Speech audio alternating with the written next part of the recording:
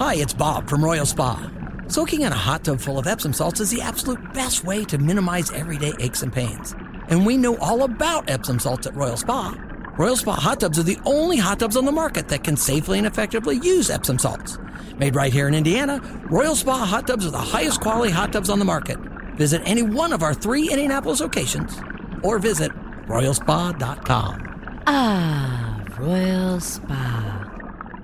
This morning on the Wake Up Call with KB and Andy. All right, it's a Tuesday. We are back, and we're broadcasting live, as always, from the DriveHubler.com studio. He's Kevin Bowen. I'm Andy Sweeney. Elijah Roberson, no Mark Dighton, hanging out with us today here on the Wake Up Call on the Fan. Hopefully everyone had a fantastic Christmas weekend. Maybe you're still off work. I don't know. It's Christmas Day Part 2, I guess, around many households in the area. And KB, a good morning to you. I sit here and I look at you in the eyes and I realize we're going to have to talk about a stinky Colts performance. Not too much better from the Pacers. Hopefully you and yours had a good weekend. How'd it go? I'll be honest. I feel like emotionally drained, hungover. Elijah's like, you look tired. I'm like, Elijah, why don't you go bleep? No. He's a dad with 2 young kids, Elijah, okay? And I think he's right, fights though. and crying and bad sports all weekend. Yeah, and the bad sports, I think, dominated certainly Saturday into Sunday there of what you saw. The Pacers now loser 6 of 7. They are in Houston tonight. Rick Carlisle will join us here coming up. We'll bump him an hour with them on Central Time. And then, Sunday, Andy, I thought that was the worst performance of the season. Given the opponent, I think is context that you need to put in there. I'd found it odd that Atlanta, well, I guess maybe not odd, but the Falcons' biggest lead all season had been 13 points, and they were pretty much in control of that margin through the entire second half, obviously winning that game by 19. Most points they've scored all season. Just a horrendous day tackling.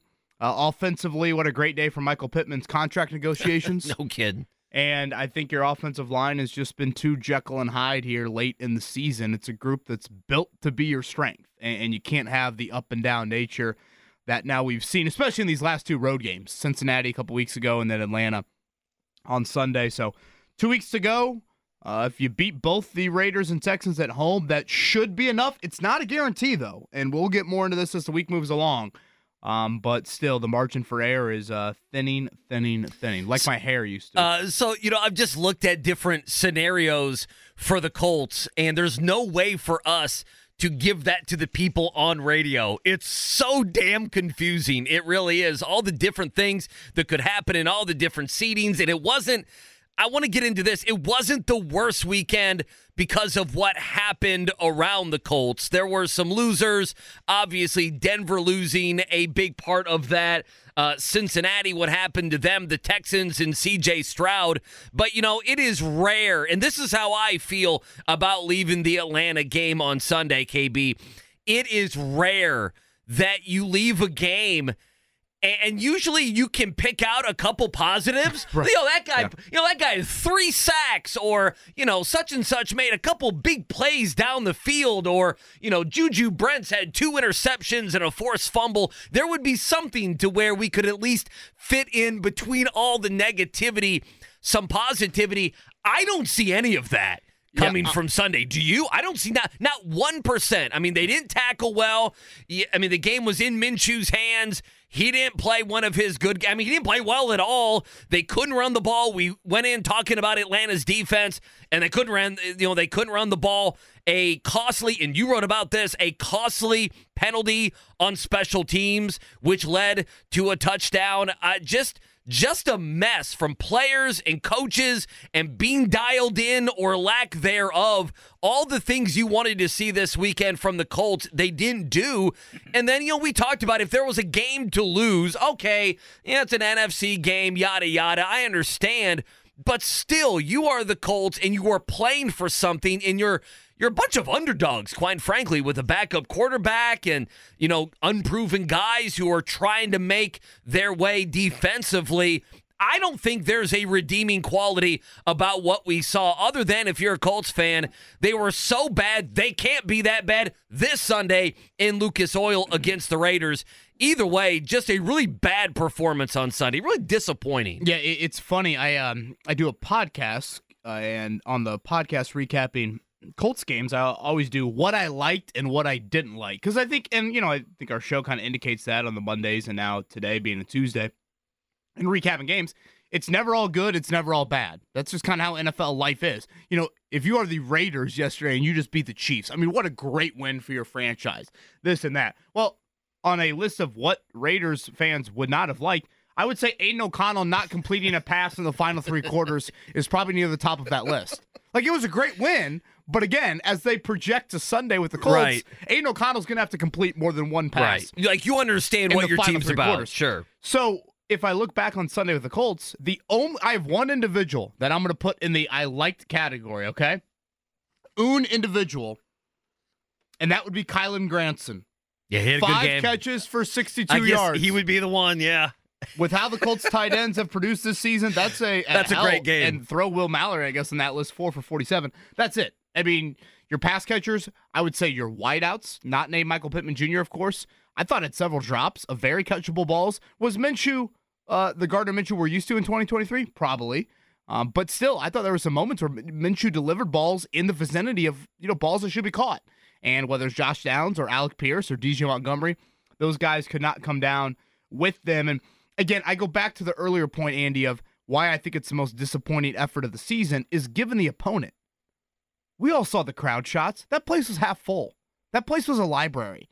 And when all week long, it is the future at head coach and quarterback in question. And post-game, I found this, pretty funny, honestly. Jeff Schultz in Atlanta is their version of, Greg Doyle or Bob Kravitz back in the day. Atlanta Journal-Constitution, right? There you go. The AJC, Elijah. Their head columnist, and his story after the game was to follow Arthur Blank, the owner of the Falcons, to his car and ask him what the future holds for Arthur Smith. It's a good column. So you just got outclassed by a team that in their market, their lead columnist is following the owner to the car, and the owner is non-committal on the head coach's future. Like, that, to me, this is not the 49ers or the Ravens that you just lost, or the Dolphins, and whoever you think defines quality football team, and the missed tackling. I just thought it was an abomination of, and I know that some of these guys were drafted very high, but it's not like Atlanta's been doing this at all this season. Again, they have not been San Francisco offensively, which I know as someone that watched the 49ers and maybe had Brock Purdy in a must-have fantasy football game last night, I am none too pleased on this Tuesday morning. But they have not been Deebo Samuel, George Kittle, and Christian McCaffrey. Did he have positive points last night for you? There's no way he could have. I stopped checking at halftime. Okay, I was about to say, with the 4 interceptions, there's no way. There's absolutely no way he was on the positive side of the ledger. In the opening drive, he's got like 70-some yards. I'm like, this is great. The other guy had Christian McCaffrey. I'm like, this is perfect. He's not even throwing it to him. And boom, the rest of the game unfolds how it does. So, again, playoff margin thinning to say the least. In simplest terms, Andy, and it's not this simple, but this is kind of how I'll boil it down to the final 2 weeks. If you win these last 2 games, you should be in. You're very likely to be in. It's probably the better way to put it. Now, if you end up tied with Cincinnati and it's just you two, you're out. They have the head-to-head tiebreaker. Now, Cincinnati's 8-7. They are, I believe it's at Kansas City, and I want to say then it's Cleveland in the final week of the season for the Bengals.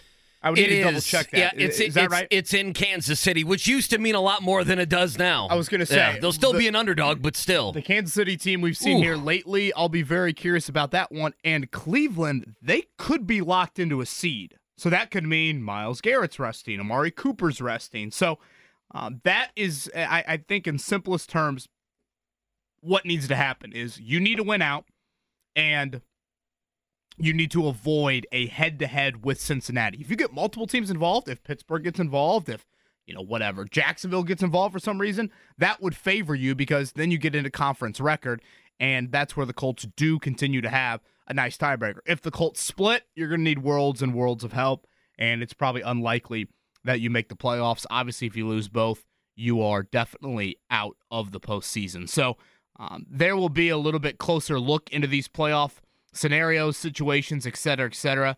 But I think in simplest terms, it's this. finish ahead of Houston, win the last two, and avoid at all costs being just you and Cincinnati together in a tiebreaker, because you have a head-to-head over Pittsburgh. Potentially if you beat the Raiders, you have a head-to-head over them.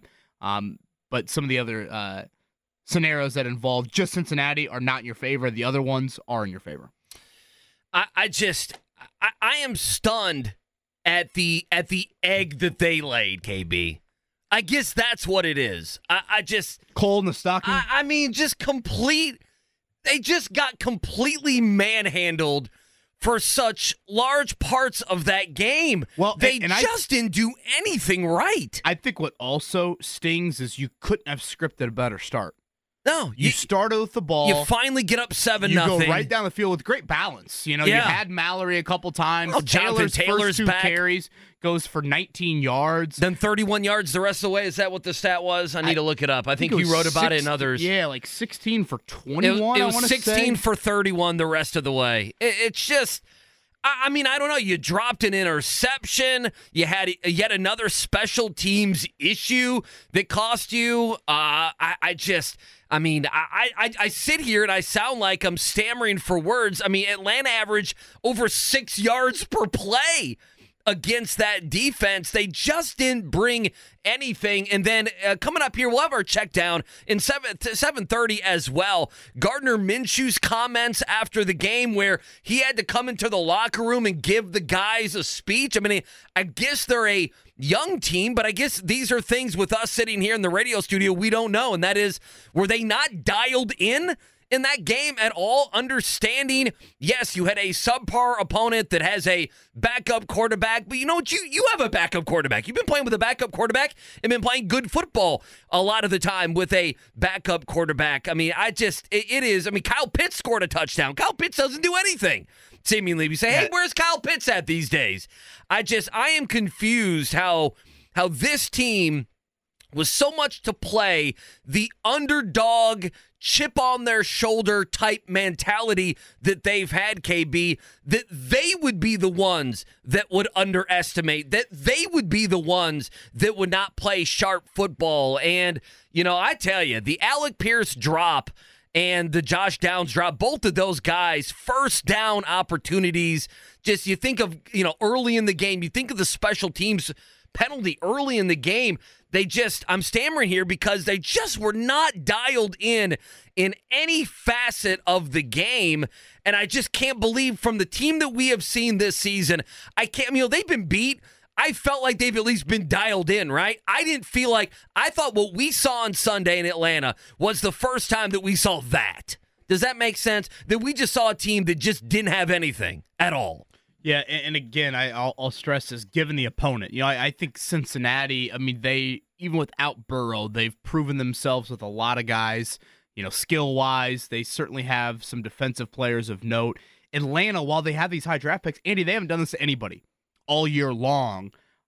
And part of me kind of walks away from Sunday, and there's a little bit of loser mentality with this, but part of me is like, are the Colts just an average football team that's exceeded expectations, but also feasted on a very manageable schedule? I mean, they are. I mean, to a certain extent. Probably an accurate description. And again, based off where they were win-loss record at the start of the year, I guess that's still like a step in the right direction. Oh, well, it's why Steichen could be coach of the year, is because, of course, this team was picked to win. The over-under was 3.5. Kevin Stefanski, no question understand, asked. but you know what I'm saying? Until Sunday, we had that conversation. I don't know. You look around the AFC, there's a lot of regular. There's some people doing not very much with quite a bit. I want to be clear. When I say that, like, this is to be expected a bit. This is just kind of an average football team that, again, has exceeded preseason expectations, but they have feasted largely on a very manageable schedule. You look to Sunday, in the two areas that you should not have grades on a scale, there are some areas that you do, I think, grade this football team on a scale. The two areas where you don't, offensive line, O-line, and defense, that defense is healthy. That is a healthy defense at really every level of the unit, and that was an awful display of tackling, awful display of playmaking, and Atlanta just methodically building these big scoring drives. Andy, we were talking 7, 8, 9 double-digit play scoring drives, first half, second half, and then again, offensive line, the Jekyll and Hyde nature to it. Not just from Blake Freeland. I thought that was Freeland's probably worst game of his rookie season, but I thought there were other guys on that line that did not step up in any way, shape, or form. So plenty to get to on the Colts and that game in Atlanta on Sunday. Again, 29-10. Little Gas have a good first Christmas? Yeah, man. How was everything? He doesn't know what's going on, but he's getting gifts and everything. And, I told people, don't get him clothes because this dude is flying through clothes right now. He gets to wear something about one time before his legs are too long for it. How was everything in the Bowen household? Everything good? The Barbie house assembling took How did about that go? 45 minutes on That's Christmas not bad. Eve. It went well, and then Max got a Nerf hoop, and he's finishing at the rim very well in the bathtub. So is he? Okay. Nerf hoop side of the bathtub. Oh, I love the Nerf hoop, man. Yeah, he's doing it. We're going to work on the left hand, I think, tonight, but he's doing a nice job finishing Well, at the I think rim. Little Gas is a lefty, too. Now, how about this? Max Bowen has picked 7 straight Colts games right. Did he? Okay, so he picked this one? He had the Falcons. Oh, he had Atlanta. I'm trying to remember now. All the videos are starting to run together. I can't remember if he picked up the Atlanta helmet or the Indianapolis helmet. He was helmet. shirt off in this one. He went with no. the Falcons. He had the Bengals 2 weeks ago. That is 7. You imagine? Vegas should hire him Well, now. can we do this? Can he start making the pick earlier so we can just copycat off him? Because I have no idea. As a gambler, if you tell me there's a 1 or 2 year old kid who has picked 7, you know who I will follow into the fire? Yes, I will follow 100%. Max Bowen into that fire. Yes, I'm waiting for letters from fans saying thank you for the 15-month-old who has gotten 7 straight Colts games correct. It's just disappointing on Sunday. I think that's just it. It didn't have to go down like that. If you're a Colts fan, you're thinking it didn't have to go down. After that start, to me, that was you punch a team that's already kind of on the ropes in the face, and then how easy was that first Atlanta TD drive? Yeah. You're easy third down pickup. Bijan Robinson in the open field, and Kyle Pitts on a busted coverage. Boom, boom, boom. It's 7-7. Now there's life. And by the way, Heineke does have a little magic to him. How about the block he threw on Juju Brents? Well, let's see how he does next week in Chicago. It's not a lot. In that game, he had a little bit of Christmas magic sprinkled on him. He can in that sprinkle game. it a little bit there. Pacers Rockets tonight, 8:00. It is the streaky Houston Rockets, and it's a Pacers team that's honestly streaking just in a negative way. Losers of 6 of 7. Rick Carlisle going to join us here coming up at 9:00. We hope you all had a great Christmas weekend, great extended weekend. Thanks for spending this Tuesday morning with us. I'm Kevin Bowen, Andy Sweeney, Elijah Roberson in for Mark Dykton. Thanks for tuning in. 93.5, 107.5, The Fan. All right, check down time reminder coming up at 9:00. Rick Carlisle going to be joining us. A mess in Atlanta, 29-10 your final. The Colts fall by 19. They go to 8-7, still in the playoffs, but we'll be talking all week what needs to happen, what doesn't need to happen for them to make the postseason. Postgame, Shane Steichen, the loss in Atlanta, not good. Yeah, 2 games left. Raiders at home coming up on Sunday, and then we'll see where the Texans game, when it's going to be. It's going to be in Lucas Oil. How long does the NFL have here? When should we find out? Would that be this week? No. It'll be or late. would it be next week? Yeah, it'll be late Sunday night. So there's no Monday night game this week. We'll get a Thursday nighter. I think it's Browns-Jets. We'll get a Saturday game. I want to say that's Lions-Cowboys. We'll have the full Sunday slate. There'll be a Sunday nighter. So I would say sometime during Sunday Night Football, probably, we'll get an announcement exactly of when that Colts-Texans game, along with all Week 18 games are. By the way, Colts 3-point favorite over the Raiders here early in the week. Yeah, I see it. And what the Raiders did in Kansas City may confuse things. We'll see. We'll talk about that game. Quickly, one more from Steichen. Steichen, after that first drive, 13 plays, 75 yards for the Colts. Took 5.5 minutes off the clock. We're thinking, okay, it's 7-0. From then on, the offense looked pretty bad. What happened after that initial drive? Yeah, if I could answer that, your O-line got whipped. Period.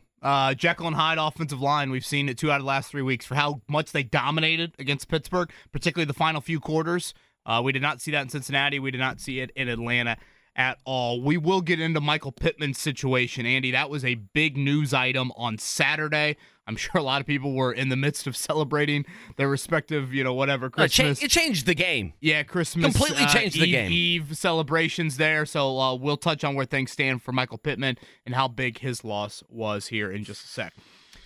All right, Pacers in Houston tonight. On Saturday night, it was a loss to the Orlando Magic. It was pretty much typical Magic against the Pacers. That is a bunch of wings that, Indiana can't keep in front of them and can't really defend without fouling. And I think that's a big topic. I don't know how much Rick Carlisle wants to entertain that sort of question, but right now, the defense is an issue.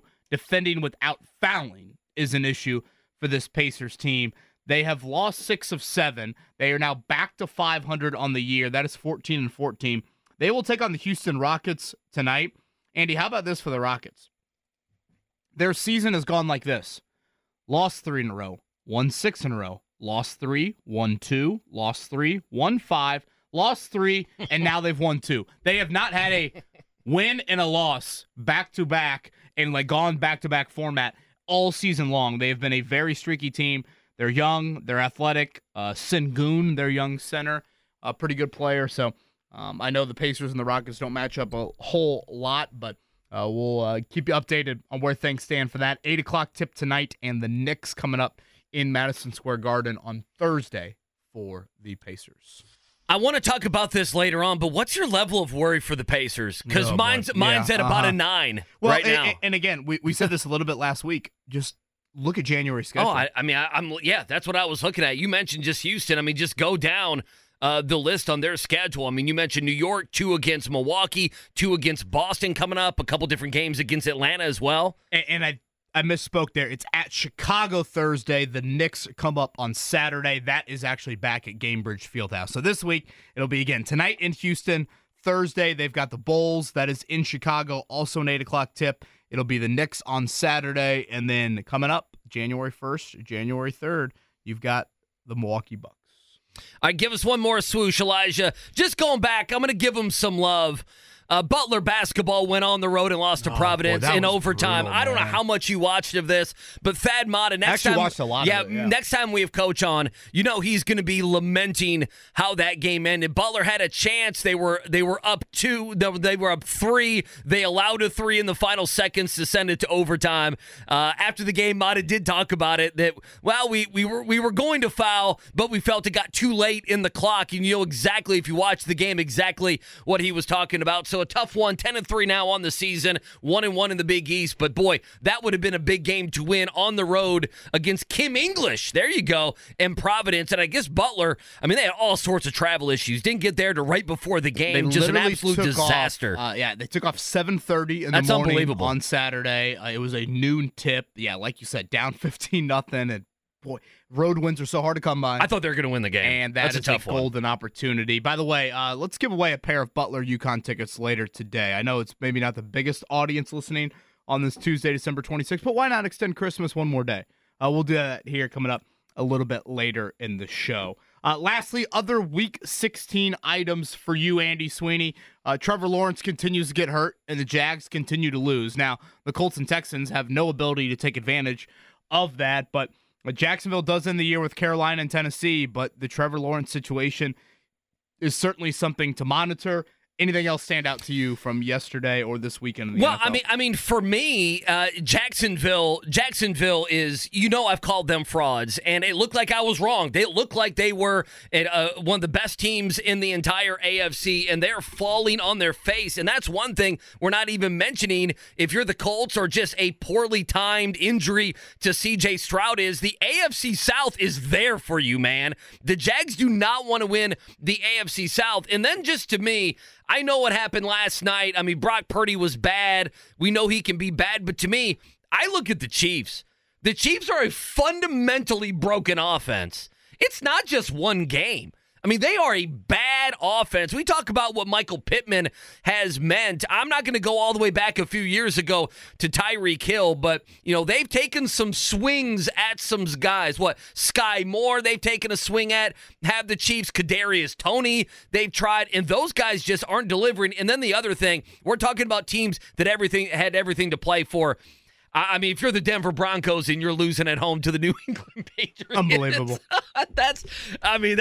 that's a rough one on Christmas Eve. I mean, that's the way you go. I mean, that's coal in the stocking. I mean, they tried to come back in that game, but I mean, that is a game where they had everything to play for. That was a good result for the Colts on Sunday night. So right now, with 2 weeks to go in the season, in the AFC, the Ravens and the Dolphins have both clinched. How about the Raiders could still win the AFC West? I love it. I absolutely love it. Man, the Chiefs are a broken offensive team.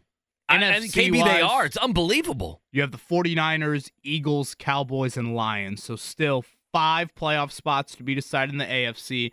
In the NFC, you've got 3 playoff spots still to be decided there. And Patrick Mahomes, we know this, assuming Kansas City does make the playoffs, which they still are likely to do, he will have to play a road game at some point if they are going to advance. Obviously, they could be at home for their first playoff game, but if they're going to advance, it'll be the first time in Mahomes' NFL history that he will have to play a road playoff game. All right, on the other side, that Michael Pittman Jr. situation, it looked like he was going to play against the Falcons, was cleared initially by an independent neurologist.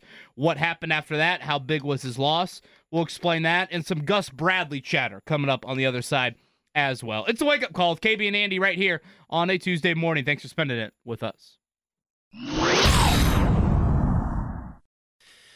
Yeah, thanks for joining us on this Tuesday on the Wake Up Call here in Indianapolis. The Fan got you dialed in. Local shows today. Query and Company coming your way at noon. JMV at 3 o'clock. All the coverage of the Pacers in H-Town. That's what they call it in Houston. Last time I was in Houston was the Final Four, KB. I went there from Radio Row. I hate Houston. I ate at a steakhouse by myself. How does that sound? At the bar by myself. That sounds very difficult to do. It was glorious. It actually, you know what it was? It was late at night in an Astros game, got out, and I'm like, all the sports bars were full. I was thinking, where could I go where one man could just sit? And I'm like, you know what? A steakhouse. It was busy, but there was one lonely seat there, and your boy took Way it. too spread out for me, Houston. Oh, you think so? It's like 2 different downtowns. It's a wild city. It's a growing city. And it's going to be Rockets and Pacers tonight on The Fan. Reacting, big weekend. The Colts losers on Sunday to the Atlanta Falcons. We'll keep talking about that. And then on Saturday, this really, if we would have known, not that our picks matter, but I would not have felt the way that I felt, and I'm sure you are the same, about this game had we known that Michael Pittman was not going to play. He did travel with the team. He was there. He was, had sunglasses on indoors. I would imagine that's, because of lights and all the different things that can happen with a brain injury, concussion, whatever it may be. What is your read of the situation here? Because it looked like he was going to play. He was cleared. It was good news. And then boom, on Saturday, he's going to go with the team, but starting to have symptoms again. He doesn't play on Sunday. And you see the top 2 leading, I could say pass catchers for the Colts were tight ends. Will Mallory and Granson there, both guys not usually at the top of the box score when it comes to yards and everything else. What is your read of the situation? A big week. They got to get Pittman back, or we saw that defense and what that defense can do there in Vegas. Well, again, it's very unusual to see a week unfold like it did for a guy in concussion protocol, and then all of a sudden, the day of travel, he's ruled out due to having, I thought the term that Shane Steichen used postgame was relapse into the concussion protocol. So basically, this is how the week unfolded for Michael Pittman Jr. We know he exited the game against the Steelers due to that big hit. He has some memory loss from that hit. Doesn't necessarily remember. Easy for me to say, geez, on this December 26th. Doesn't remember. No, it's scary. All of the details, no, it's which scary. Is very scary. He said he woke up, like he doesn't remember. He laid out for the ball. Next thing he remembered, he was looking up, and players were looking down on him, and he knew something had happened, obviously, at that point. That's scary. And his wife and his, children were in the locker room, and he was, very obviously shooken up about, all of a sudden seeing them and seeing their emotions and things like that. So he, with the extra day last week, the Colts, of course, had a Saturday game before the Falcons won. He was able to practice, and he practiced on Thursday and Friday, was not in a non-contact jersey, so he was good to go and cleared the independent neurologist, which is the final step of the concussion protocol, on Friday. And then the Colts find out on Saturday that Pittman had, developed a headache, and all of a sudden, this is, again, after the clearance of the independent neurologist, which is very unusual to see a guy get through all of those steps, get the final clearance, and then 24 hours before the game, he now has a symptom to where he goes back into the protocol. And as you said, he did travel to Atlanta, which part of me thought that was a bit unusual, but he did travel. Like you pointed out, he was wearing, sunglasses in an indoor stadium, and I don't. Yeah, so I don't know if that's the lights or what. Yeah, the sensitivity of being there from a light standpoint. The Fox crew showed him quite often. He will go back into concussion protocol. So, he still certainly has a chance to pass through that and be ready to go. We have seen Ryan Kelly. This happened to him a couple of times this season. The difference being, Andy, and I'm pretty sure on this, I don't think Kelly ever got full clearance. Like, he would get to step 3, maybe even through step 4. He would practice, but I don't think he ever got independent neurologist clearance, and then all of a sudden he's ruled out after that. I think he just failed kind of the final step with this. So obviously the Pittman storyline continues to be front and center heading into this week. And if you are his agent, as sick as it sounds, you have to absolutely have loved the offensive output that the Colts put out there on Sunday without your client. It was an absolute no-show. Especially from the outside wideouts, which, again, I think that is the key thing to remember. Andy, Alec Pierce plays every single offensive snap. He has 3 catches in the game. We talked about the important drop that he had as well. DJ Montgomery plays 61 offensive snaps. So has 1 catch. Huge number for him. He has 1 catch. And this goes back to a storyline we had in training camp a little bit. Remember when the Colts kept just 4 wideouts on their 53-man roster? And the Ashton Doolin season-ending injury during training camp was something that was noted. They just lack outside wideout depth. Isaiah McKenzie and that suspension, that doesn't really factor in here. We're talking, again, taller outside wideouts. Pierce and Montgomery. You combine their stats, Andy. They played over 130 snaps. They combined for 4 catches for 30-some yards. 38 yards. Michael Pittman Jr. does that in 1 half. I know. And so, might again, do it in 1 quarter. This is where you're getting at in not only the importance to him to your offense, but just in general why, and you've heard it from me certainly for years now, why I think wideout depth is lacking. Quality wideout depth is lacking. And this is obviously a huge storyline as you enter the offseason with Michael Pittman Jr. in a contract year on top of that. So, again, certainly to me, the Jekyll and Hyde nature to your O-line. We'll get into the defense here in a second. But, boy, did you feel the loss of Pittman. Yeah, you did, and I would have probably picked the Colts to lose this game had we known Pittman on Friday was going to be out. We took it for granted, right? Well, he's passed through everything. He's good to go. To me, there's a number of things here. I don't understand. I'm not saying this is wrong. I want to be clear. I don't understand if Michael Pittman is dealing with these headaches and is dealing with symptoms from that massive hit. Listen, I'm not hating on him for being out. He took a massive hit. These are brain injuries these guys have. So if he needs time, by God, take your time. Why is he traveling? Yeah, and that's what I don't understand. Again, I was told that he woke up with some sort of headache, pain, however you want to describe it. So I was a little surprised that he did travel. Yeah, I'm just surprised that he was there with the team because, hey, if it's that bad and if it's bad enough to where lights are bothering you, you don't need to be in a stadium like that. I guess you could say, well, he's going to help the teammates out, but all of that is...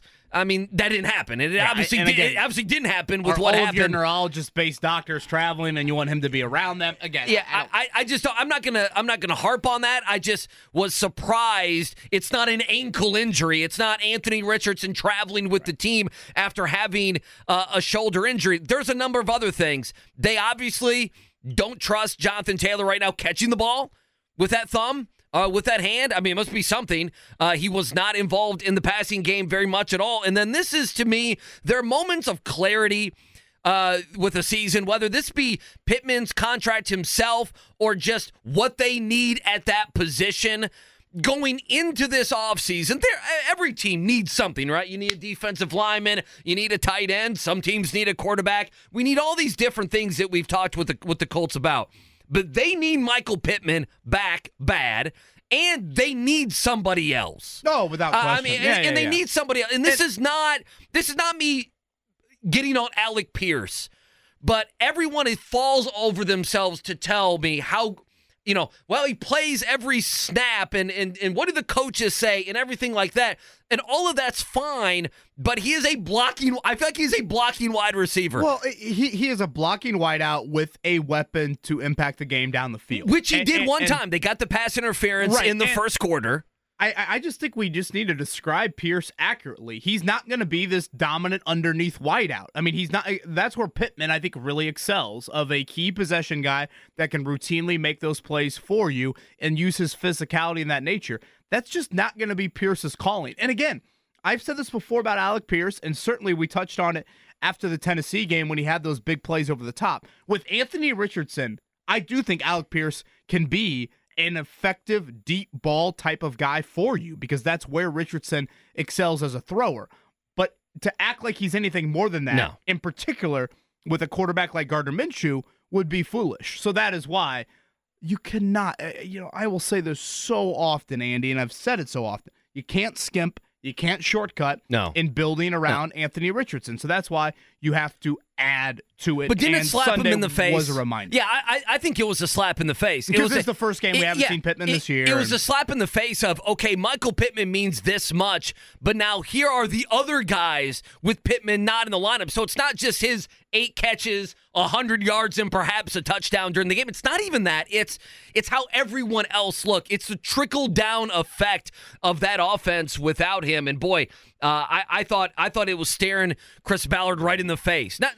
Listen, Ballard's done a good enough job this year to have this team 2 games away. They're still in the playoffs if they were to start today, and they have been that way for a number of weeks. But you see sometimes a glaring need. Hell, the Chiefs are going through it. I mean, the Kansas City Chiefs, who have been this big bad team, they're off the Super Bowl and everything else. They've been able to let a guy like Tyreek Hill go and everything else. It has slapped them in the face that what they have tried to do at that position is not good enough. And now you see how life after Michael Pittman can be. To me, you need Pittman and somebody else to feel better about yourself. I don't think it's like that crazy of a thought, Andy, to think, right now Baltimore is arguably the best team in the NFL. Maybe they are.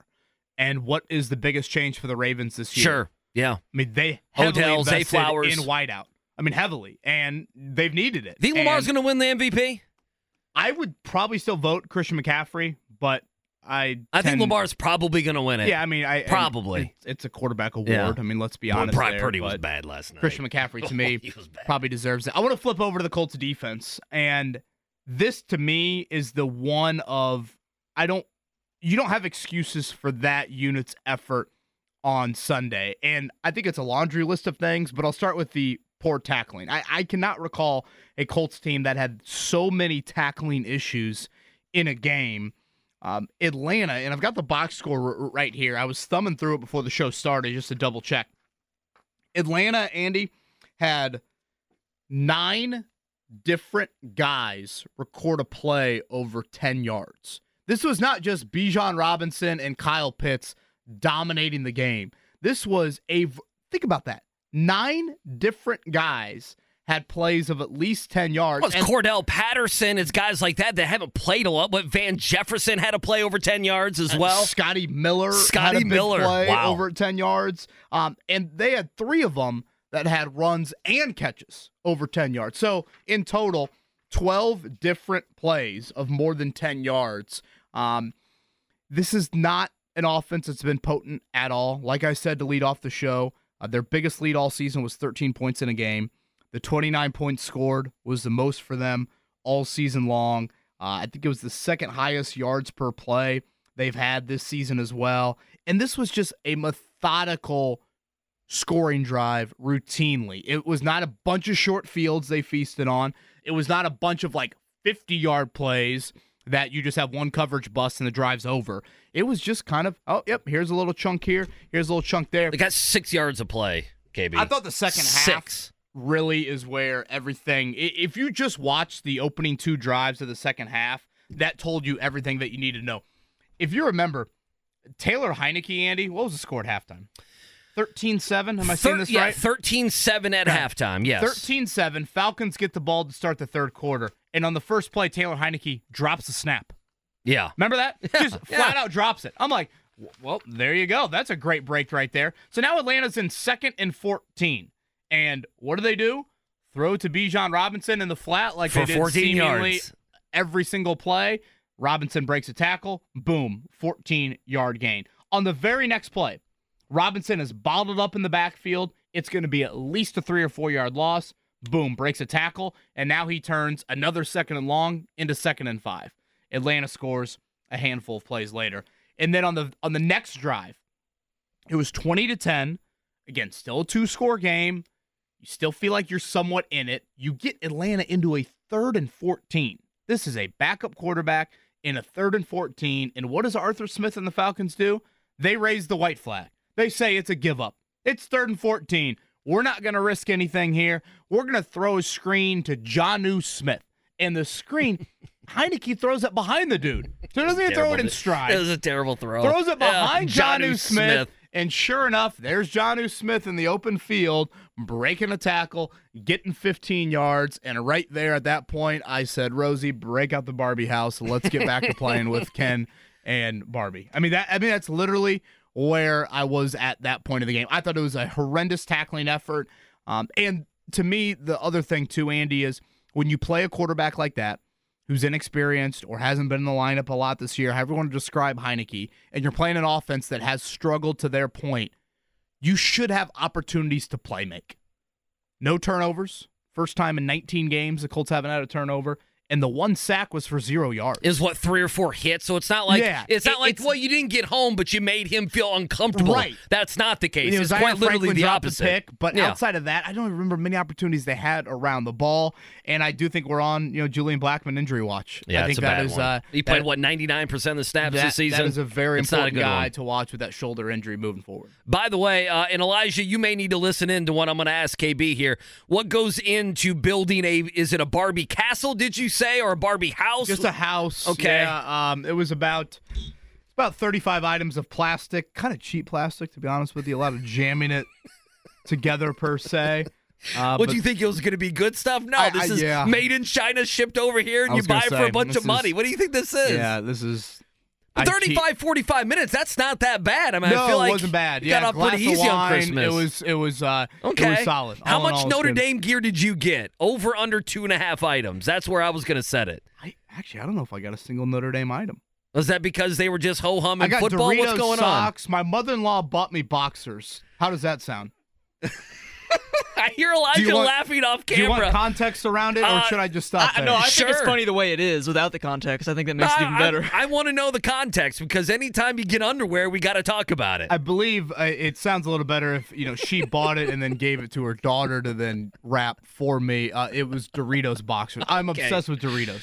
I don't think I ever knew your obsession with Doritos. Nacho cheese. You're just really? the old, but I can the traditional throw in a little ones. Cool Ranch. I love Cool Ranch. Cool Ranch greater than nacho cheese? Yes, because nacho cheese gives me heartburn, so I can't eat it all that much. Oh, jeez, Elijah. Oh, God forbid. You're too How young old for are that. you? Yeah, how old are you? You sound like me over here. It runs in the family. A lot of us have stomach problems with that sort of thing, so I just got unlucky. On the 14-hour flight to Japan coming up for you, stay away from the Cool Ranch.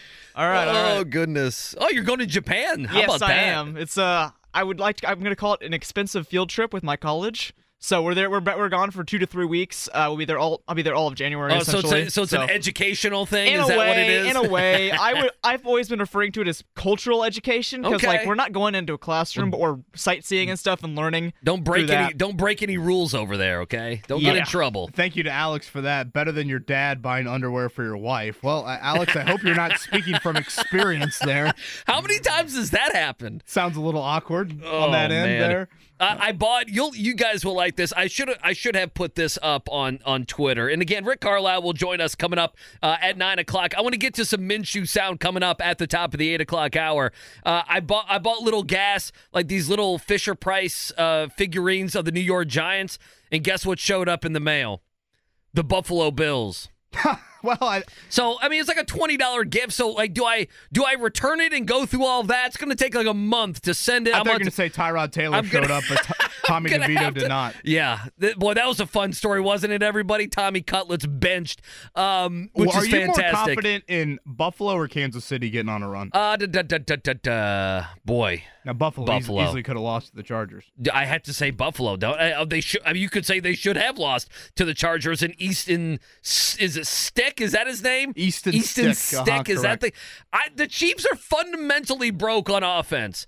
Are they not? And listen, I know you're going to shake your head. I've known you long enough. Is it possible we get Chiefs Bills round one? You don't believe it's possible. You don't believe in these curses. I don't think you do. But the Taylor Swift curse.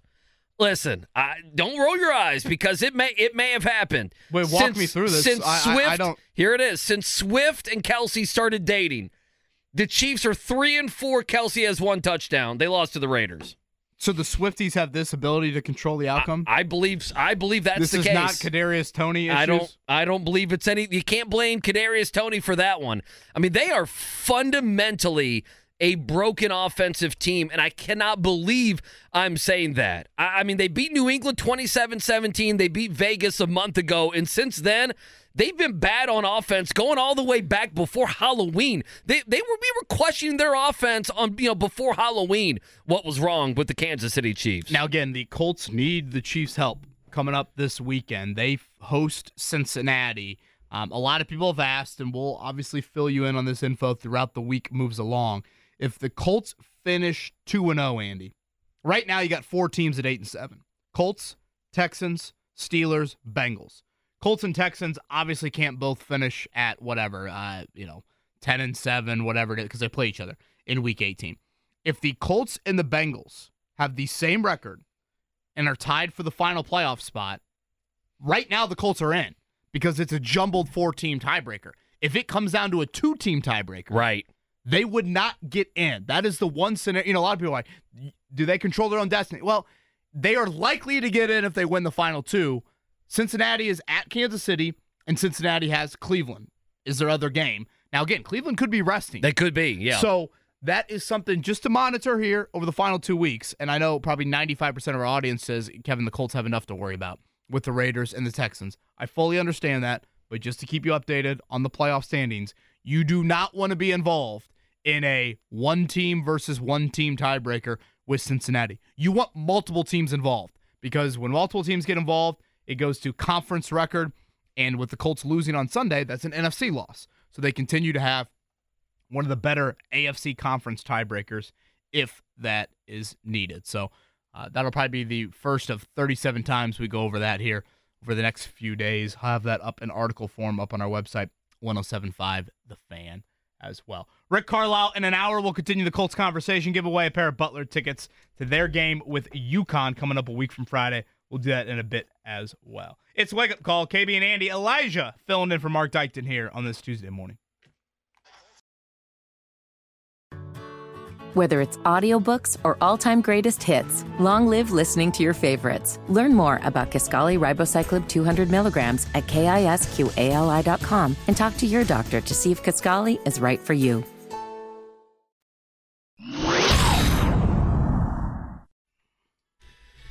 Yeah, 8 o'clock hour, hanging on the drive. Hubler.com studio, KB and Andy. It is the wake-up call. No Mark Dykton today.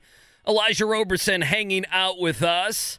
Elijah, I apologize. I called the Jaguars frauds. Isn't your mom who likes the Jags? Wasn't that it? Or Trevor Lawrence? I forgot. She is a big Jacksonville fan, but I'm going to completely agree with you on this. They are frauds, aren't they? I don't think Trevor Lawrence is the problem necessarily, but they are not. I don't even think they're going to make it. If they make it to the playoffs, they're not going to last at all. So shoulder sprain, is that the update on Lawrence? I believe that's what they said, yeah. The dude just never misses a game, though. Like, you expect him to be questionable, and then Thursday or Friday, it's like, yeah, it's trending towards him playing. I'm not sure who you love right now. I mean, the Eagles, and we'll talk to Rick Carlisle coming up at the top of the hour, and usually a Tuesday at 8, we'll move him back to 9. They're in Houston tonight. You know, just as a general talking point here to kick things off this segment, KB, I don't know who you're supposed to love right now. I mean, I guess the Baltimore Ravens, I guess the Dolphins as well, but boy, the Chiefs look like frauds. Do Do you think that the Browns can keep this going in the postseason? Perhaps you say Buffalo, although they were in a 2-point game with the Chargers there. Jacksonville very much looks like a fraud. Houston, those injury issues. And then in the NFC, I mean, you have, the Eagles right now are going to end up being the 2 seed. Boy, the Eagles really had to labor to get by the Giants. Now, the Eagles should win their next 2 games and probably do finish 13-4, so they could still be the 1 seed. San Francisco, a disaster last night. The Cowboys had their chance to kind of get a big win on a big stage. They failed to do so as well. So the NFL right now is wide open. We'll do our GOATs of the week coming up in a half an hour. Is there someone you're dialed in on right now that you actually like? Because that's what I'm struggling with. I guess Baltimore, but boy, Lamar hasn't done in the postseason, man. Right, but again, I do think it's a little bit of a different, Baltimore team with what they have from a wideout standpoint that is intriguing to me. The Jalen Waddle injury for Miami is a big deal. A huge one. Yeah, high ankle sprain for him. But Andy, if you look at it right now, 5-6 in the AFC, Cleveland and Buffalo. I mean, they very well could be favored, or just look at those matchups. Kansas City versus Buffalo, that's 3-6 right now. 4-5 is Jacksonville versus Cleveland. Would you take both the road teams? I would. Yeah, I'm done with Jacksonville. I'm completely. So Cleveland over Jacksonville, probably. I'm done with them. Yeah, probably everyone's there, but a lot of people would probably take Buffalo over Kansas City. Sure. Right now, so AFC has now I think shifted a little bit into it's probably, and we'll see Baltimore, Miami coming up this Sunday, but that'll obviously decide the number 1 seed. Where do you fall on Gardner Minshew from Sunday? We've gone through the first hour. We haven't talked a whole lot Minshew related. Where do you fall on the play from him against the Falcons? I mean, I don't know. It wasn't good, but he doesn't have any help out there. He needs help out there. We can agree with that, right? And when he doesn't have Pittman out there, it's a huge deal. And when they cannot run the football, I mean, they just could not run the football. Jonathan Taylor's out there with 2 yards per carry. So now it's an offensive line that's not having a good game. You can't run the football, and you have no wide receiver support whatsoever. So that's why I'm not clubbing Gardner Minshew over the head. He wasn't good, but I don't know what I'm supposed to expect from Gardner Minshew when every other facet of the offense was basically non-existent around him. Is that unfair? Should I be putting more on his shoulders? What do you think? Yeah, I mean, I know it doesn't make for great radio, but I think I'd nod my head at pretty much everything that you just said there. If you're going to tell me before the start of the game, no Michael Pittman Jr., and your offensive line has a Cincinnati-type regression, I would say, it's not going to be good for Gardner. Now, pack it away and bet Atlanta. Of the 6 sacks, were some of them, maybe did Gardner hold on to it a hair too long? Sure, but again, this is kind of the Gardner we've seen. Pittsburgh was the outlier. Pittsburgh has been the outlier. Minshew's performance against Pittsburgh, which came on a day when your O-line was dominant. Oh, you could run the football, of 4 quarters. That to me is the anomaly of the season. The Minshew we saw on Sunday is a little bit more of kind of what we are used to. And you brought up Taylor's rushing day. Again, Jonathan Taylor had 2 carries for 19 yards to start the game. After that, Andy, he had 24 yards on 16 carries the rest of the game. And I might be a little bit too again, I put a lot of that onus on the offensive line and the inability to just create any sort of lanes. Go back to the Pittsburgh game.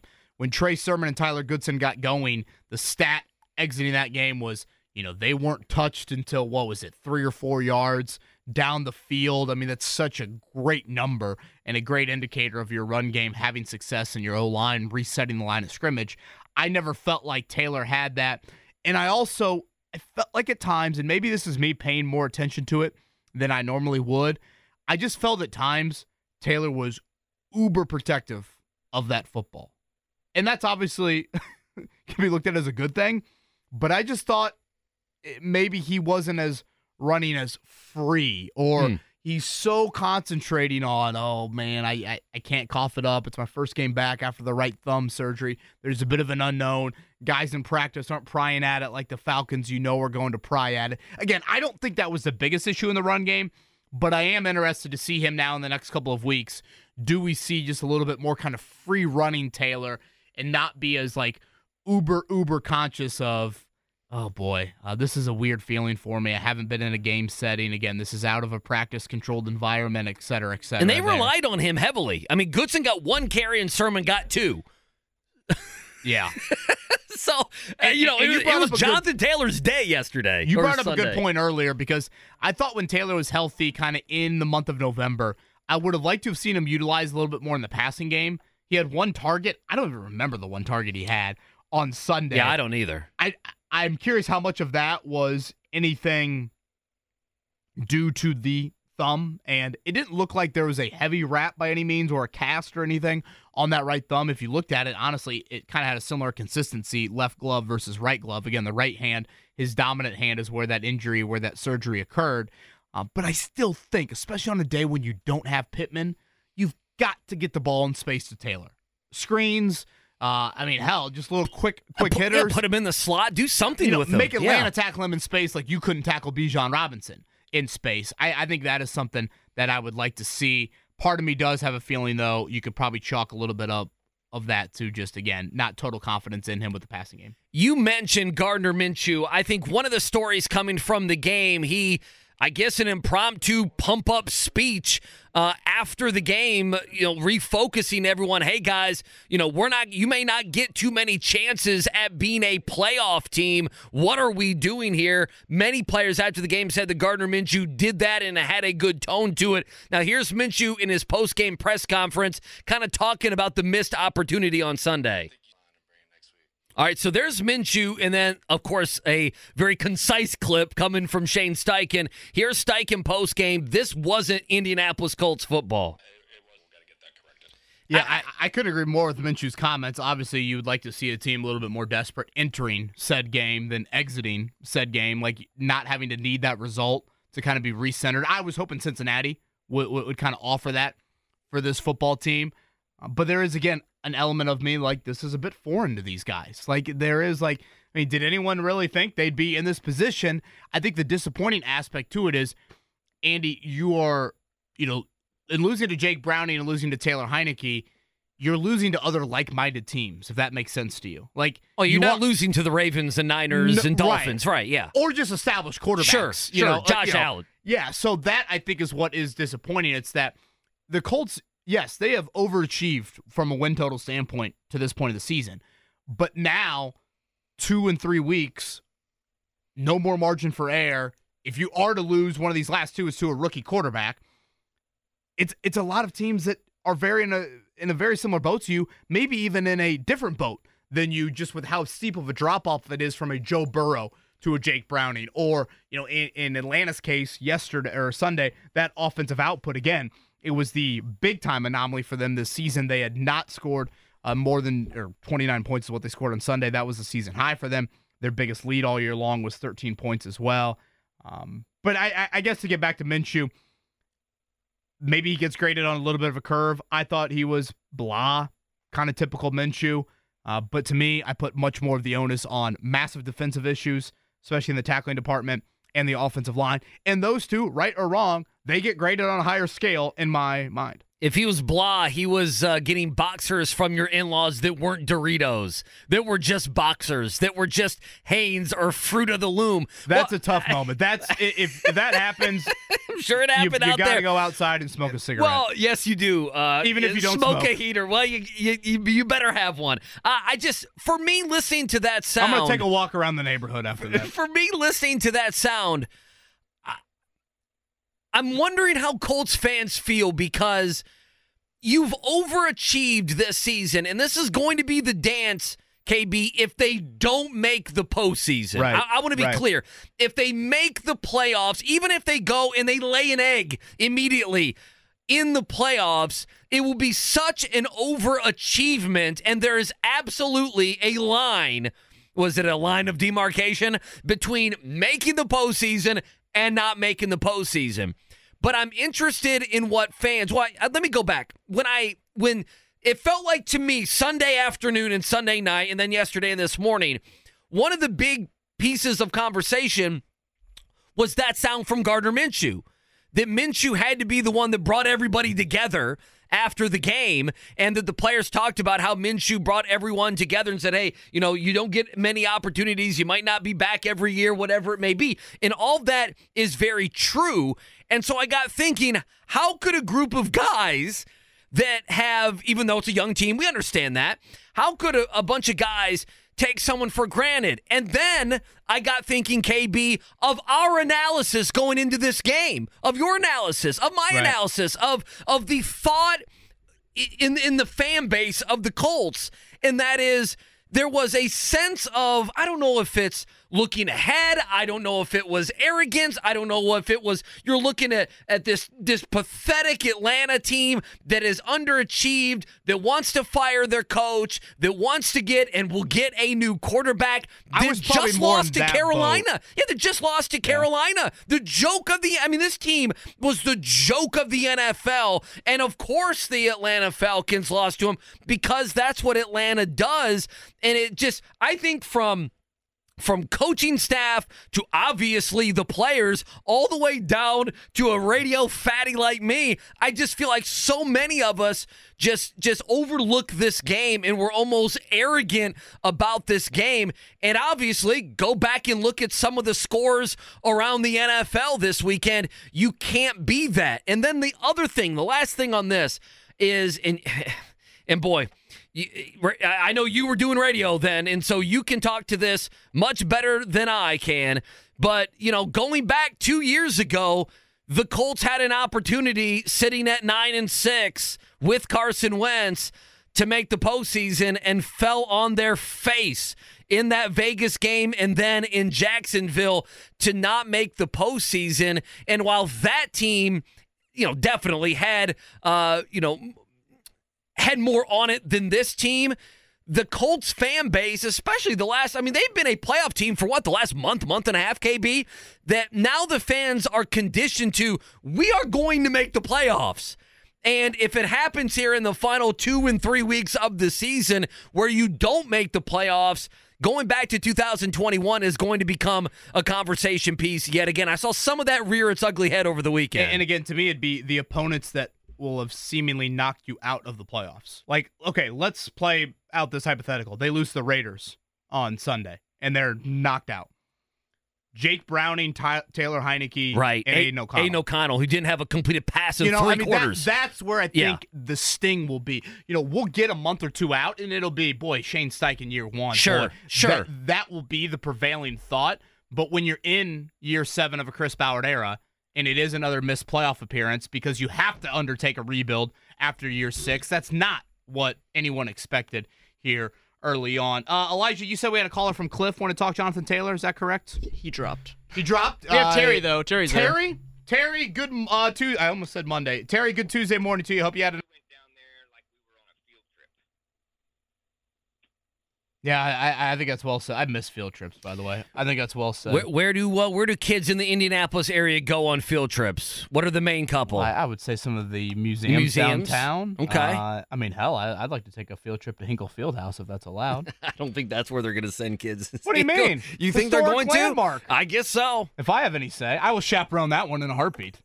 If I can down Are you going to be the chaperone? You'll have time in the middle of the day after the show, right? It sounds like a decent idea at the time. I might regret it by about 1 in the afternoon. It might be. I don't know what to do with the Jonathan Taylor stuff just because there were 21 carries in the game and he got 18 of them. Okay, how about this? 42 of 71 snaps. Is that a low number for him? Okay. 42 of 71. They obviously felt like something with either pass protection or catching the ball wasn't in the card. So that does mean something to all of this. Again, Terry and I think kind of had a similar eyesight of, watching him. He is a very patient, effective kind of jump cut guy. You do see him kind of pick his spots. Maybe he's not the most straight line runner. So I did feel like there were moments where, yes, whether he was, gripping the ball with both hands, however you want to describe it, it just looked a little tentative and a little cautious. Again, I don't think that's the root of the run game issue. I think most of it is offensive line driven, but I do think that is something to point out. Now, I asked him last week, Andy, I go, are you worried about your wind at all? Because remember, when Zach Moss broke his arm, Zach Moss is like, guys, I know it's an upper body injury, but I'm not in football shape. Right. Like, I've got to get back into football shape. Now, Moss missed over a month. Taylor missed 3 weeks. And when I threw that question to Taylor, again, right thumb injury, not lower body, not ankle, not foot, not knee, he didn't want to go there. He's like, no, I'm good. Like, I feel good. I've been running. So I don't know if I can go there. I mean, for what it's worth, he wasn't listed on the injury report due to any illness. There is something that I want to point, and by the way, I the last point that Terry made there, and just the disappointment of the Colts going down there and treating it like a field trip. When you start up 7-0, I mean, that is the ideal start. The ideal start. What is Arthur Smith saying by deferring to the second half? I want my best unit on the field. Right. That's my defense. Your questionable unit is your offense. I want to win that early series, get a little bit of momentum for the, 30,000 fans that are in this building, and see if we can do something. And that didn't happen at all. I mean, you went right down the field. Will Mallory, a couple big plays. Taylor had obviously his best runs of the game on that opening drive, and yet they respond with the easy third down pickup to Scotty Miller, and there's Bijan Robinson there, and there's Kyle Pitts. And if you went up to refill the eggnog, it was 7-7. Do you feel, now this is just me, I don't know.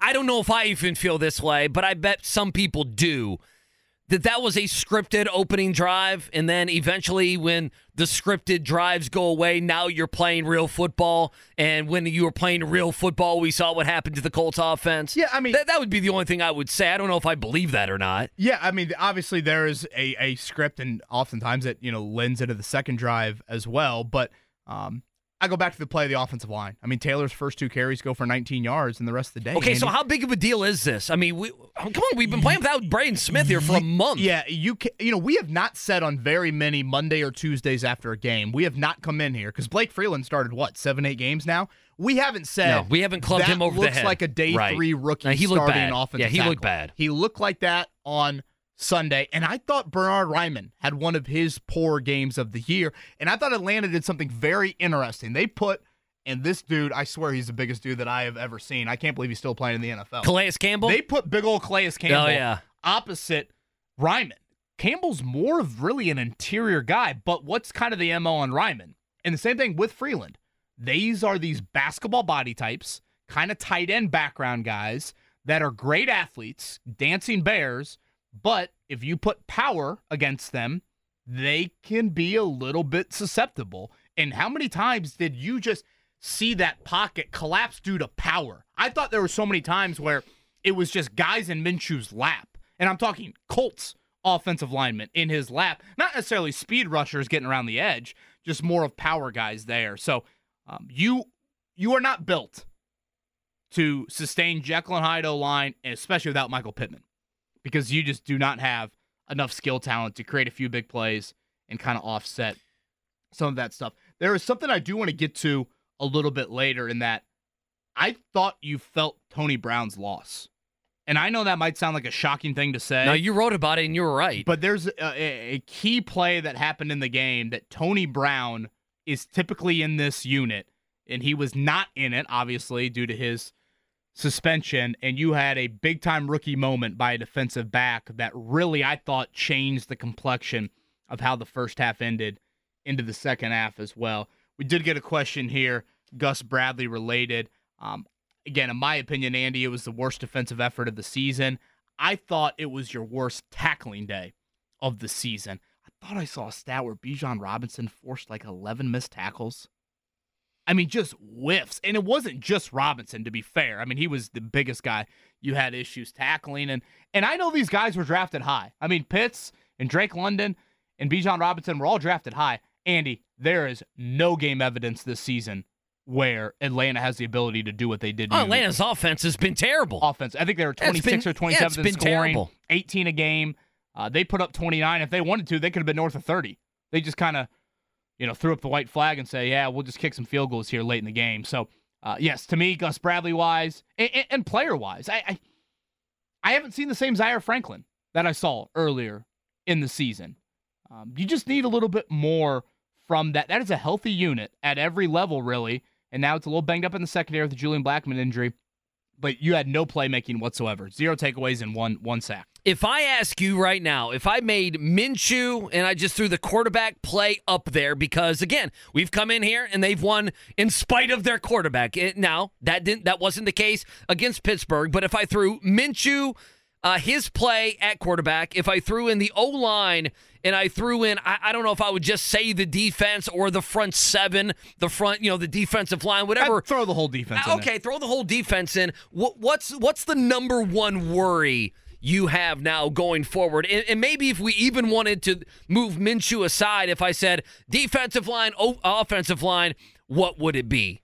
I would say let me answer that question, but let me start here. For Sunday, the order I would put as biggest culprits, I'd put defense, because that was the healthy group. Right. Then I'd go O-line, then I'd go Minshew. Just for Sunday. I agree with you. Because, again, I grade those top two on tougher scales. Now, moving forward, the defense, I don't think this is the norm. I agree. For them. And, again, Aiden O'Connell doesn't complete a pass in the last three quarters. I could see the defense be good on Sunday. That would not surprise me whatsoever if they had 4 or 5 sacks, got an interception, fumble recovery, hurried Aiden O'Connell. That would not surprise me whatsoever. I would circle O-line. Yeah, I just, we're right together. To be expected, but that Raiders front with Max Crosby, they did some damage against Kansas City. They're cocky, and Crosby's a dude. And I think the only thing that kind of gives me a little bit of, Colts optimism for Sunday is I think the Raiders they have to be so emotionally drained from that effort. I mean, if you saw Antonio Pierce postgame, that was their Super Bowl. They hadn't beaten Kansas City in all these years, and we're going to be violent, and we're going to, step on their throat, and all the football things about, whatever, the warrior sort of mentality. Antonio Pierce said that. And now you get them on a short week where they have to travel multiple time zones. That should play to your advantage. Is the key word. It's crazy. The last 2 weeks, the Raiders have scored 83 points. Let me say that again. The last 2 weeks, they've scored 83 points. The 2 weeks prior to that, they scored 20. If you remember, they lost to the Vikings 3-0, and then they lost to the Chiefs 31-17. Their last 3 weeks have been shutout. They scored 63 in a game, and they beat the Chiefs on the road. And they beat the Chiefs on the road to where they didn't do anything offensively, but defensively, they made Pat Mahomes look really bad. And that's the worry is they made Pat Mahomes look bad. You have Gardner Minshew. The Chiefs are struggling themselves without having, their best running back goes out and their wide receivers are not who they need to win a Super Bowl this year. And if you look at it from the Colts standpoint, they have had issues running the football at times. We saw that on Sunday, and I don't know if Michael Pittman's going to play on Sunday. Do you? It's a scary injury. Yeah. I don't know if he's going to play. I would like to say, he'll be out there, but I thought that last week after he was cleared by the independent neurologist. Certainly an unknown. Again, did you feel the loss of Tony Brown? I will touch on that here coming up in a few. Rick Carlisle in 30 minutes. Go ahead and lead off the morning shutdown, Nina. Yeah, quickly, let's hear Coach Steichen. It's obviously not a long clip. Michael Pittman did not play. Here's what Steichen said post-game about his wide receiver. Alec Pierce, all 71 offensive snaps. Andy for him. He has 3 catches in the game. DJ Montgomery, the other outside wideout, 61 offensive snaps. Catch. We pencil Michael Pittman in for what? 8 for 90? I do. 8 for 90 and a touchdown Something almost. like that. Yeah. That's pretty much a given with Michael Pittman. Those two guys in over 130 snaps combined. 4 catches, and what'd you say, 32 yards? Oh, I think that's what it is. I don't have that up yet. I can find it. But, I mean, you look at Granson and Mallory being your top 2 wide receivers. Yeah, Pierce had 30. Montgomery had 8. 38 yards, 4 catches, 38 yards in the loss. The Colts and their playoff standings we'll dive into later in the week. You win 2, you should be good. You split, you're going to need worlds and worlds of help. Playoff article up on 1075thefan.com. Early 3-point favorite coming up New Year's Eve afternoon, 1 o'clock with the Raiders. Pacers in action tonight. Our coverage beginning at 7:30. Pacers at Rockets. Pacers now 14-14. I thought that Orlando game, A, it's a bad matchup. B, I thought we kind of saw a little bit of a bounce back from Tyrese Halliburton. The other thing as well, if you take the Charlotte game out, there's several games here where the Pacers aren't scoring as much as we're used to. Again, if you're going to allow a bunch of points, you need to score them. 103 against Memphis, 110 the other night against Orlando, and then coming up tonight, the streaky, as you mentioned, Houston Rockets, 7:30 on the Fan. And I don't mind saying it, I'm worried about the Pacers. We'll talk with Carlisle at 9 o'clock. I don't know if that's a fair question. Are you worried? But I'm worried You win 4 out of 5, you get things going. The NBA can be fickle. It's a long season, but a couple road games. The Knicks coming up. You get that home and home on a Monday, Wednesday with Milwaukee. 2 games against Boston coming up in early January. It's a scary schedule. If they keep playing the way they are, they're not a playoff team.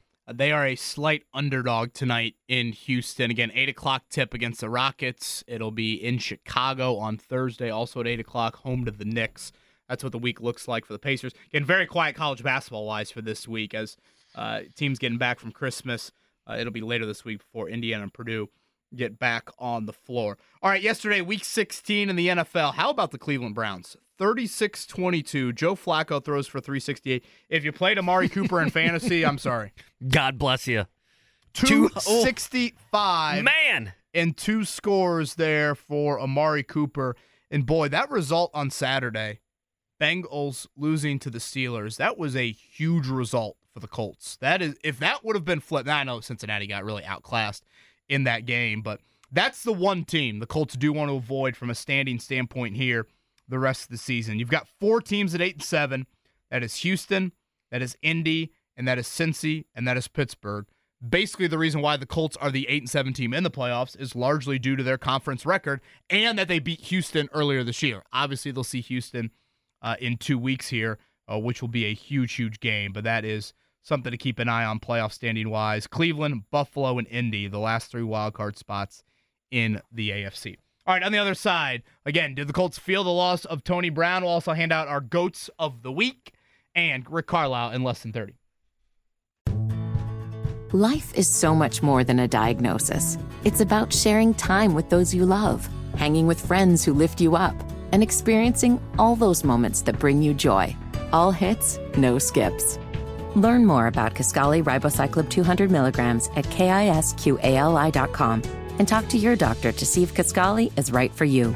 So long live singing to the oldies, jamming out to something new, and everything in between.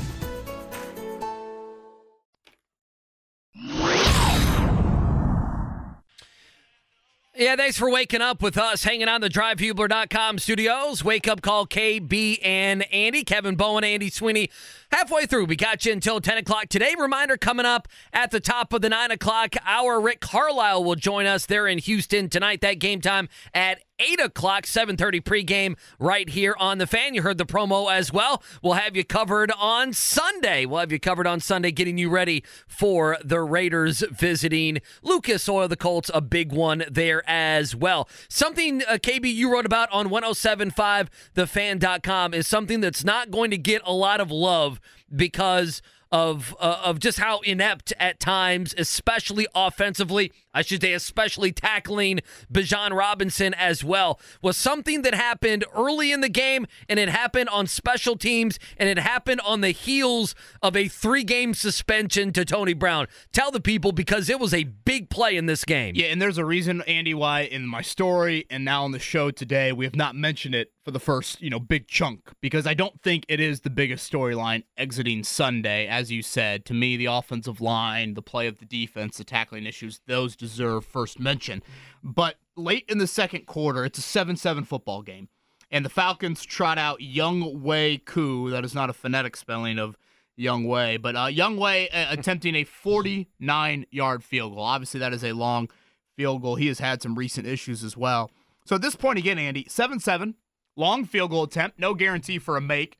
A miss here, and the Colts have a short field. And all of a sudden, it's late first half, and boy, the Colts could have a halftime lead. And on that play, Amir Speed goes off sides as Younghoe Koo misses the kick. I believe it was off the right upright, if I'm... Yes, Yeah. it was. It was drifting. It was So- it was a drafty Mercedes. He's got an odd pre-kick Stadium. routine, by the way. I'm like, is he going to toe bash this? He does have an odd, yes. How he warms he up his doesn't look leg. like an NFL kicker to I me would agree. from his, pre-stance or however you want to describe it. So Amir Speed goes offside. Who is Amir Speed? He is a rookie. The Colts claimed him off waivers a couple months ago from the Patriots. He's a 6th-round pick out of Michigan State, transferred from Georgia there.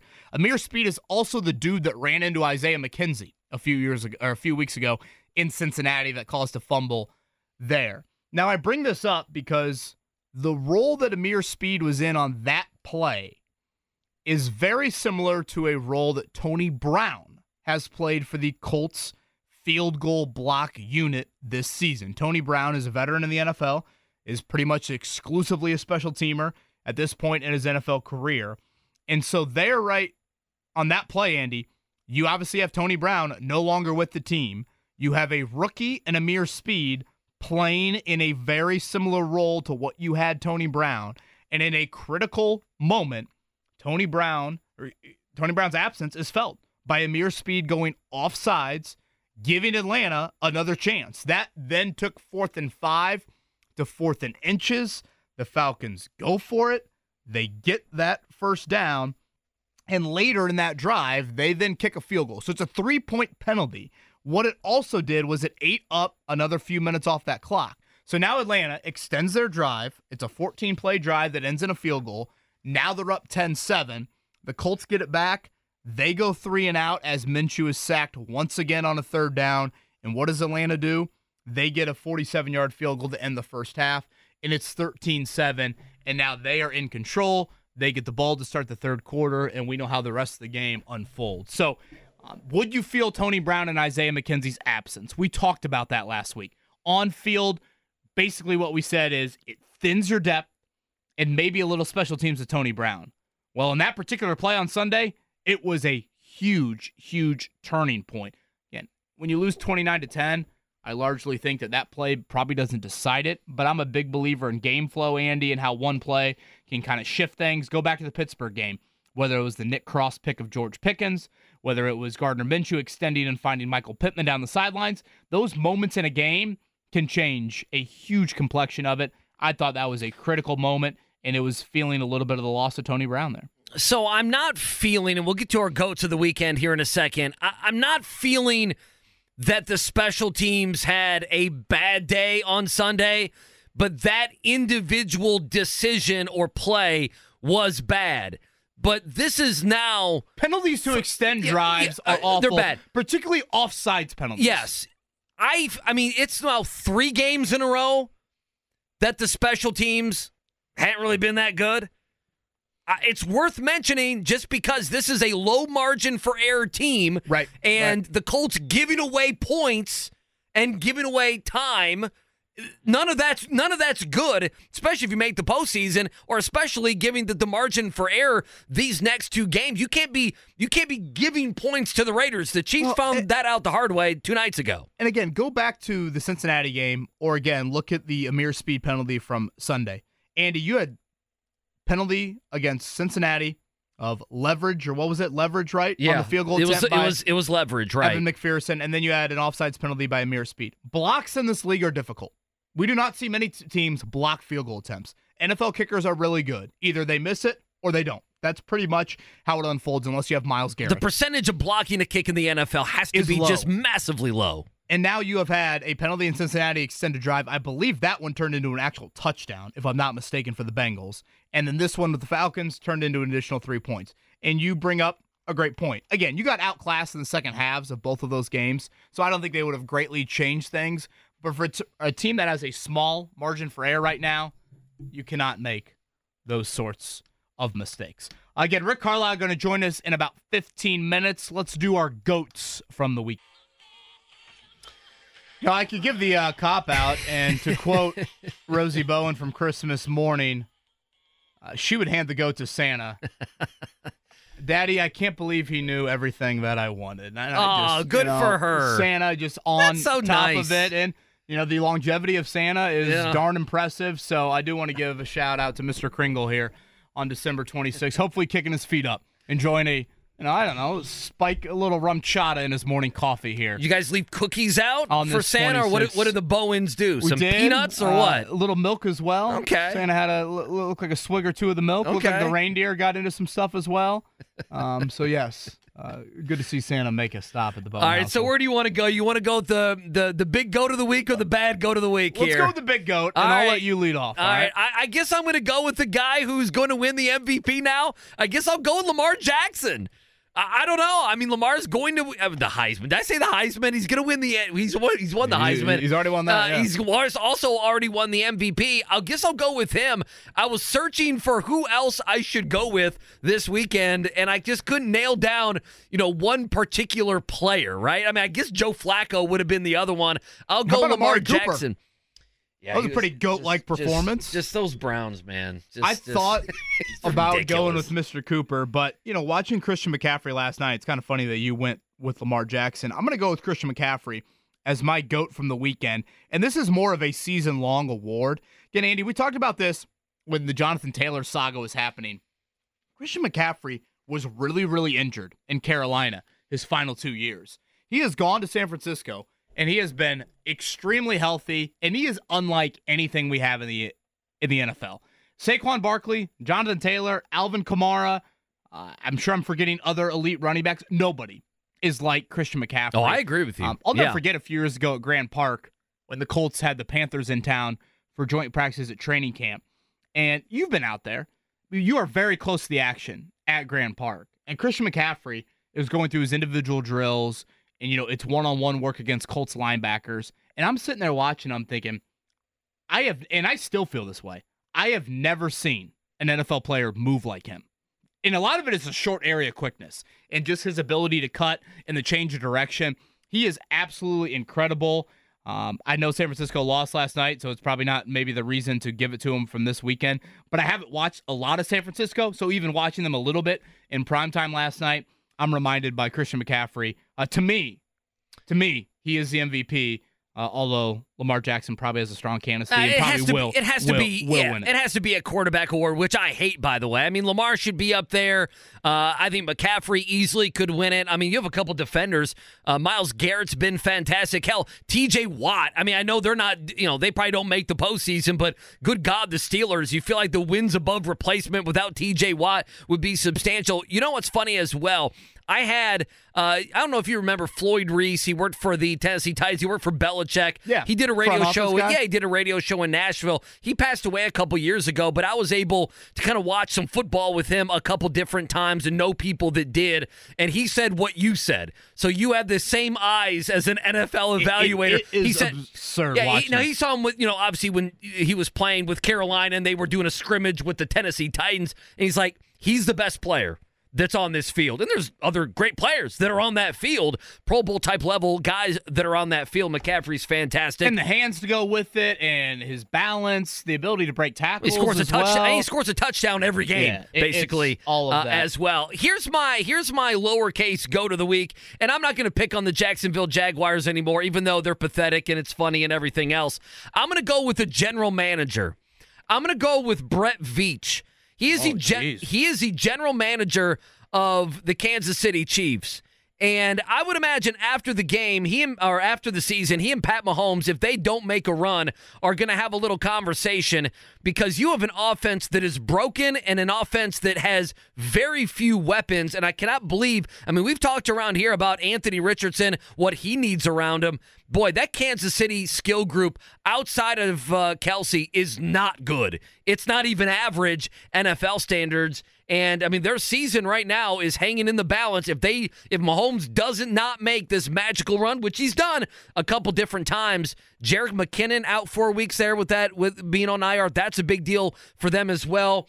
Other running back injuries as well. I think it's them not having the weapons around Patrick Mahomes. How could you not have the weapons around Patrick Mahomes? I'm going to be very selfish in my answer. I've told you before, Andy Sweeney, I absolutely stink at fantasy football.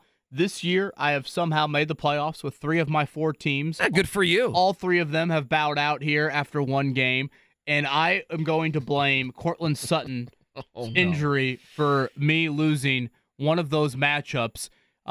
My lowercase GOAT of the weekend, and this is the most selfish fan thing. I feel like I'm yelling. I feel like I'm tweeting at players that get hurt here at these comments. Tell me I'm an idiot. Should fantasy football owners have a 1 injury reprieve each week? If a player gets hurt, are you allowed to sub in? You have to nominate your injured replacement before the game starts. Okay. Are you allowed to do that? Okay, so it would have been a wide receiver for you. Well, the Sure. answer's no to this, but you would have had a wide Am I a receiver whiny loser designated right now? Yeah, you are. I saw Jimmy Cook doing a little whining on the fantasy football front. Now, I haven't taken it to social media. Yeah, I know, which is good. You brought it to the radio. Sticking to radio here, so hopefully no one will, edit this out and pass this along to Cortland Sutton. Use it against me. Is that a horrible idea? Injuries are part of it's football. Is what you're going to tell me? I would say it's that. I would say it's a little bit of loser's cramp as well. Haven't you been there before? Listen, brother, we've all been there. I'm I mean, sure listen, we all have. George Pickens is out there catching 70-yard touchdowns. I did love every time a player did something. It was like watching Red Zone on Sunday. It's like if Aaron Jones trying to give his fantasy football owners. I'm like, guys, if you drafted Aaron Jones in the second round, you're probably not in the playoffs, given that he hasn't done a damn thing this season. I was 6 points down going to last night Monday Night Football. He had McCaffrey and I had Brock Purdy. You were done anyway, right? I mean, as much as I'd like to cry about Cortland Sutton's head injury, you would have needed Purdy to throw 4 touchdowns, not 4 interceptions, and all those touchdowns not go to McCaffrey. Rick Carlisle in 10 minutes. It's the wake-up call.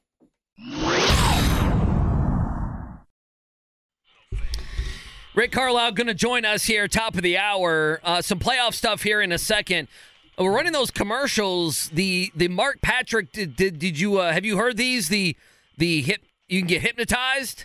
Have you heard these? Have you ever been hypnotized before? I have. I'm just trying to bear with the mother-in-law boxer's gift. I don't know if I'm going to pursue that. So you have been hypnotized. You have been hypnotized. I have not. I thought you had been before. Am I missing out? No, I've never been hypnotized as well. I've been in the company of hypnotists that have been able to hypnotize people for all sorts of things, and it can be a good thing. You quit smoking or whatever, lose some weight. I've also had people run around and act like a monkey. And that's what the Swifties have done to the Chiefs. That's what they've done to the Chiefs. Quick little playoff rundown here. If the Colts one. win out, they should be in. Again, the big thing the Colts need to avoid though here down the stretch is you do not want to be in a head-to-head situation with Cincinnati. Right now, there's 4 teams at 8-7. That is Houston, that's Indy, that's Pittsburgh, and that's Cincy. The more teams you get involved, the better for the Colts, because that's going to involve conference record. But if it's just 2 teams and it's Indy and Cincy, Cincy would take that because they have the head-to-head win. Again, Cincinnati ends the year with Kansas City and Cleveland, but that is something to note. A 1-1 split, and you're going to need a whole lot of help.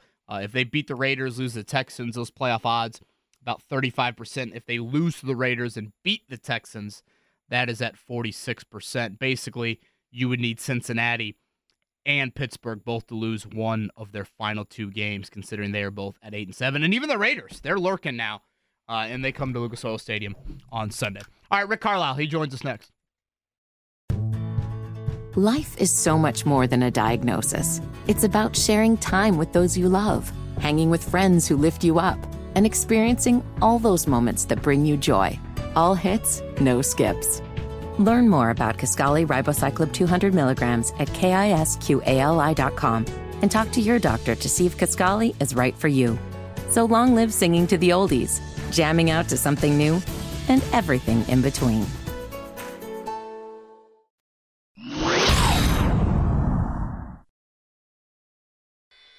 And 9 o'clock hour, thanks for joining us. Thanks for waking up with us. It's the Wake Up Call. KB and Andy hanging out with you. No Mark Dykton today. Elijah Roberson hanging out, producing today's effort. As always, broadcasting live from the DriveHubler.com studio. One more hour to go. Going to get Rick Carlisle here in just a second. Reminder as well, the Pacers, they are on the road tonight in Houston. 7:30 pregame, 8 o'clock tip-off there in H-Town. Catch it right here on The Fan. All right, let's go on out to the Payless Liquors Hotline. Head coach of the Pacers, Rick Carlisle, joining us here on this Tuesday. Coach, good morning. Happy holidays. How are you?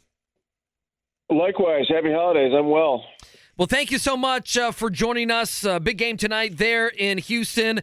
Was it a good Christmas? I know you guys, obviously, you're worried about your play on the floor and traveling and everything else, but did you at least get a little family and friend time over the last few days? Yeah, Christmas was wonderful. It was a day to, really reflect on all the good things that life has to offer, family and et cetera. And really an interesting day weather-wise in Indy, pretty warm and stuff. So, It was great, and we left around 5 p.m. Eastern time, Eastern time yesterday to come down to Houston. So now we're obviously here, and you guys have the right name for your show, the Wake Up Call. This is an accurate description of what you guys do. Well, it's tough to wake up, Coach. On Central time zone for Coach. Well, that's right a great point. Yeah. On the Tuesday after Christmas, it's like Christmas Day 2, and I'm in here staring at Kevin Bowen in the eyes. So that's what we're doing. Are you a glass half full or empty with your team right now and how they're playing? Let's start there. Oh, I've learned to be a half full person. Really, I think you have to. I think you have to look at your team. You look at your the pieces you have to work with. You have to find the very best in what those guys are, what they can do, and then work at plugging them in to succeed. Individually, yes, but more importantly, you got to do what's best for the team. And so we got a great group of guys. I've said that really consistently all year long. And we're starting to get a little healthier, which is good. And we're going to remain positive. This stretch, Coach, again, Rick Carlisle joining us here. It's Pacers and Rockets tonight, 8 o'clock here from a local standpoint, 7 Central Time. You guys have lost 6 of 7. What do you point to as some of the reasons for this recent rut? Well, obviously the schedule has gotten much more difficult, and we knew it was going to, and it's really not getting any easier at all. I mean, Houston's playing well. Chicago is playing better basketball. New York had a big win yesterday, at home against Milwaukee, and then we're into the new year and we're playing Milwaukee twice, and then Atlanta and then Boston twice. So it's there's no bargains with the NBA schedule, and if you look ahead too much, it can get a little pretty daunting, I guess. And so, we gotta stay in the present, and we gotta continue to work on the things that we need to work on. And obviously, we've been working on defense more in a more concentrated way in the last week, or maybe a little longer than a week, and we're going to continue to do that.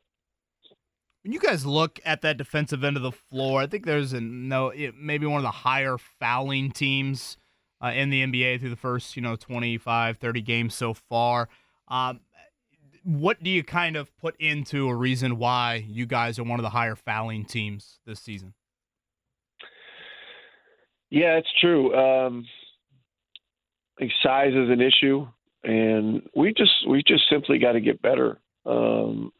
With our team defense, with our positioning, we've got to show our hands more. A lot of our fouls happen with reach-ins, and we have to avoid those moments where you just are in the wrong place at the wrong time, and or just have a lapse of concentration. And we've shown in recent games that we can do that. We had the practice. I guess it was the day. It was a week ago today. Right. I remember talking to you guys and talking about the fact we had our first live practice for in quite a while. That helped us. We played much better against Charlotte, and then back to back at Memphis. We didn't win the game, but defensively we've held 3 opponents under 120, which in the old days wouldn't be saying much, but when you're giving up an average of 126 or whatever it is mild progress, and so we're going to stay on it. Rick Carlisle with us here on The Fan. He joins us on the Payless Liquors hotline.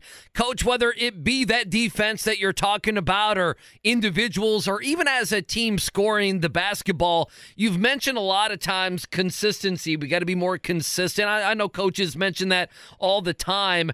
How do you accomplish that? How do you coach that? How do you guys become a more consistent basketball team? Well, possession of the ball is a major part of any sport.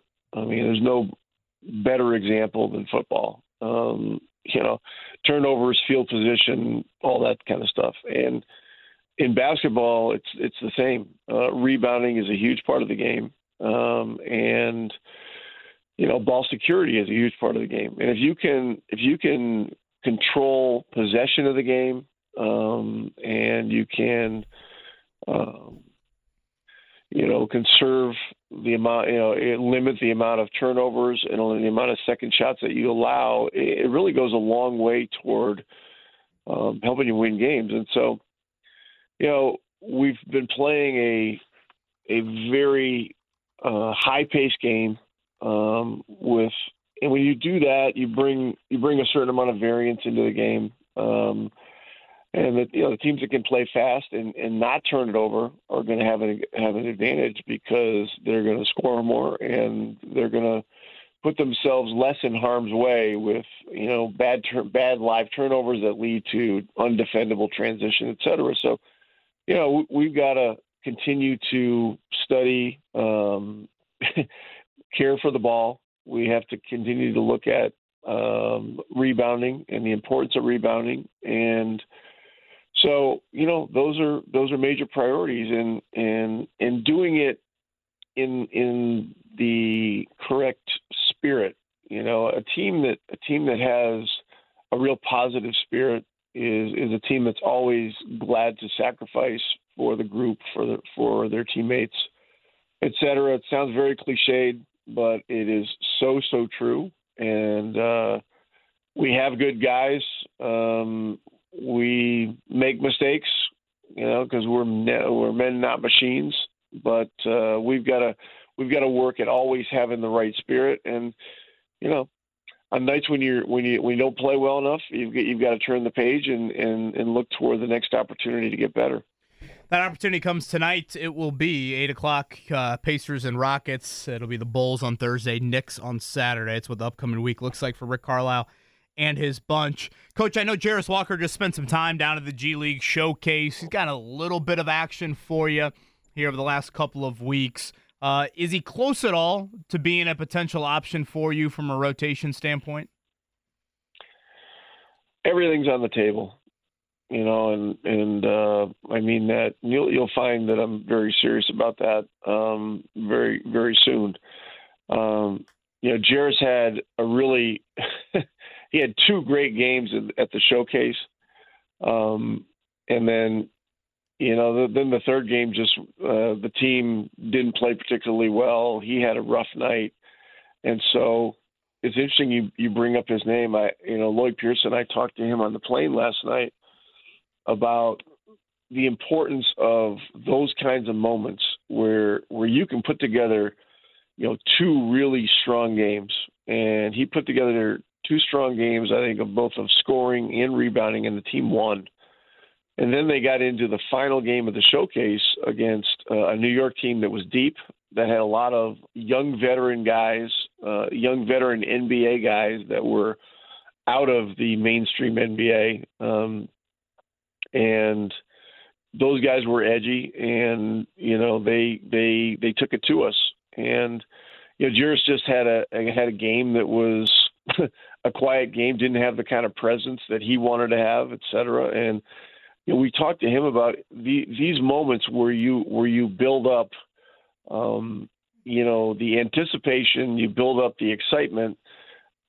You've got to put that third game together. And it doesn't necessarily mean that you have to go score a certain number of points or anything else, but there's nothing that says you can't be a highly impactful guy with a compete level that is, just obvious. There's nothing that says you can't go get 15 rebounds. And if you do those kinds of things, scoring always falls into place. So, it's an opportunity to, I guess it's a teaching opportunity, for a coaching staff. It's a learning opportunity for a player.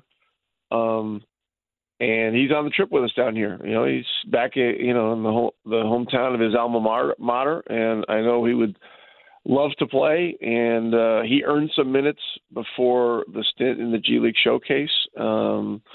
anything's on the table for tonight. But had he put together that third consecutive impactful game, I mean, the whole world would be pounding the table. And, so that's a bit of an opportunity loss for him, but we're only a third of the way through the NBA season. And, I expressed to him last night in this conversation that there are going to be more of these kinds of moments. And when they present themselves, you've got to take advantage. I want to go back to something you said at the start of that answer, and I guess you double backed on it kind of there later. Everything is on the table. I think you said something to the effect of, and you'll find out very soon. Are you talking lineup changes? Is there anything more you can add to that specific part of it? No, not right this moment. No, I'm not going to get it. Not going to get into all that stuff. Check back and I give you guys enough. You do. We'll know it. We'll know it when we see it, right, Check back Coach? at 6:30 Eastern time tonight, maybe for that one. As we used to say when I was working TV, stay tuned. There you go. What a tease from Rick Carlisle. That's a professional tease. They teach us how to do that in radio and TV. Rick Carlisle with us, Payless Liquors Hotline. How is the health of Bruce Brown right now? How much can you tell us? I know questionable for tonight.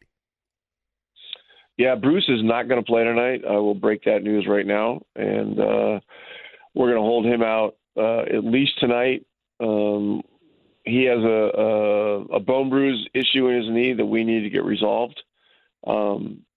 He's a guy that unless you tell him you are not playing, he is going to play. And Josh Corbeil, our head trainer, ruled him out as a late scratch in the game against Orlando, which was the right thing. And we will hold him out again tonight.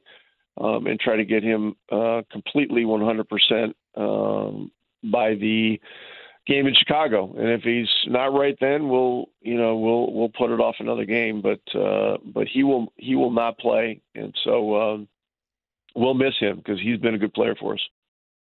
And then I guess Andrew Nembhard, he got the start the other night against Orlando. What did you think of inserting him in the lineup and how he played? 17 points, a plus 14 the other night against Orlando. Thought he was terrific. He's one of our very best perimeter defenders.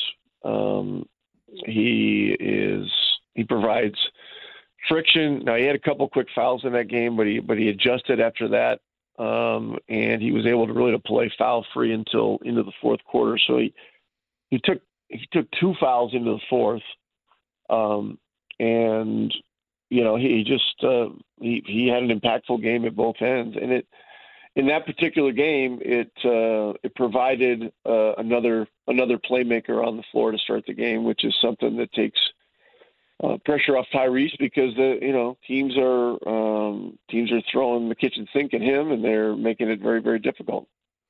Rick Carlisle again with us. 8 o'clock tonight. It is Pacers and Rockets coming up again. Bulls and Knicks the rest of this week. Coach, you get some time to spend with Abby over the holidays?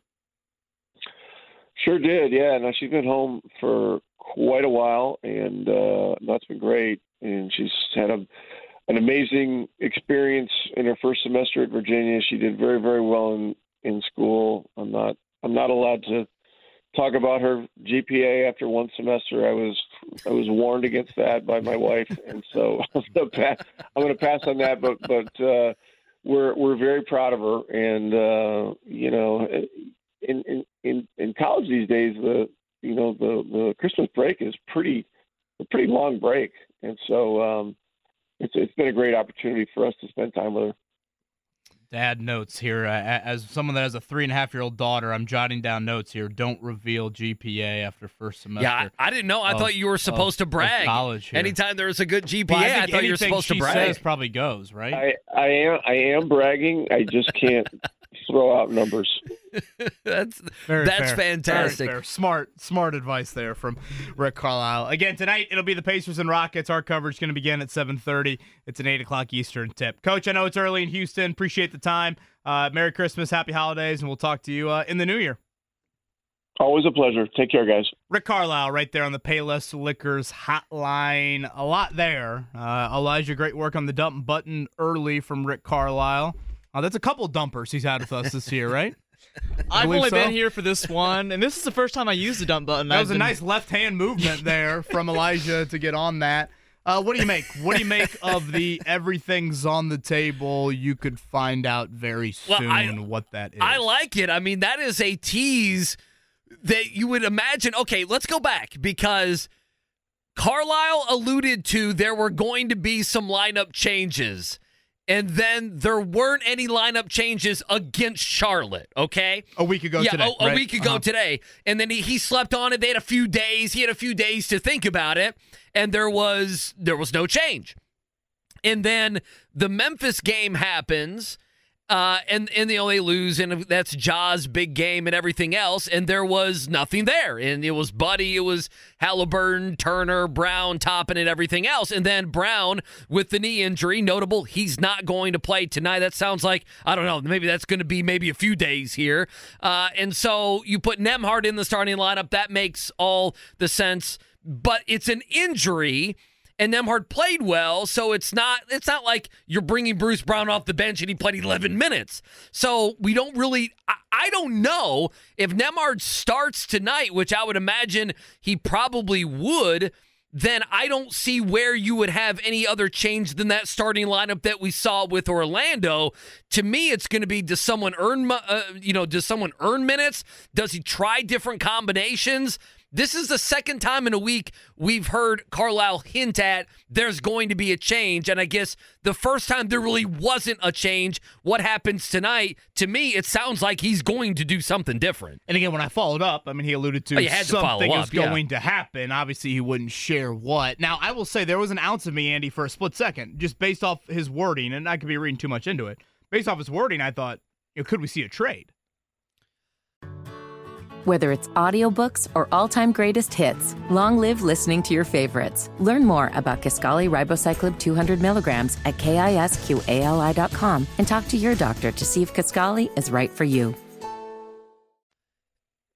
Again, it was just an ounce that crept into my mind, and I'm not usually a big, send me every possible potential trade. Send me the ESPN trade machine and let me do that for 5 hours. I'm not that guy, so I don't think nonstop about it. But when he said it, that was initial thought that I had. Now I do think it's more lineup centric than anything, and obviously, like you said, Andrew Nembhard really maybe the lone bright spot from Saturday night against the Magic. I do think him being back is important. The other thing that I thought he said with us that I found interesting, and he didn't hit on it too much. But he did mention, I asked him a question about fouling, and they're one of the higher foul teams in the NBA, and he mentioned size. Right. I would say that's something to do with lack of Pacers size, more size for the opponent. When you think about the starting lineup, what's Halliburton? 6'5"? Bruce Brown, 6'4", Buddy Hield, 6'3", 6'4"? I mean, you're about right. Miles Turner, 6'11". Right. I'm focusing on those three. I would venture to guess in today's NBA, I could be wrong on this, but I would say there's probably not too many teams that start three guys 6'5" or less.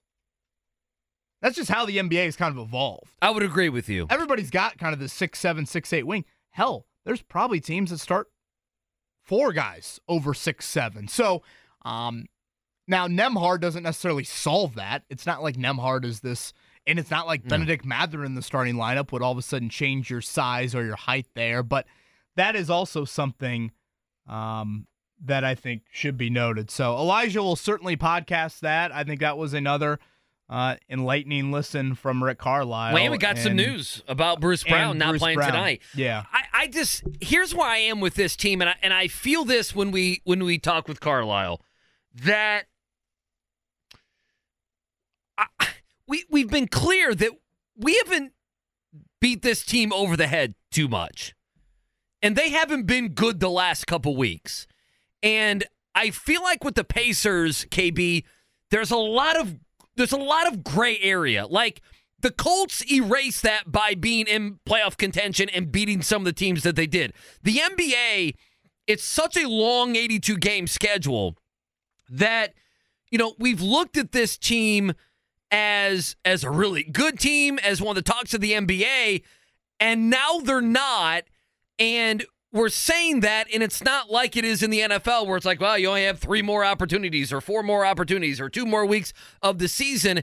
There is so long of a season to go here that it's not like it is in football where every game means so much that the emergency signals go out. Does that make sense what I'm saying? That they can go out, win 4 out of 5, win 5 out of 6, win 5 in a row, whatever it may be, and they're right back to where we are in all the consternation and all the unhappiness and everything.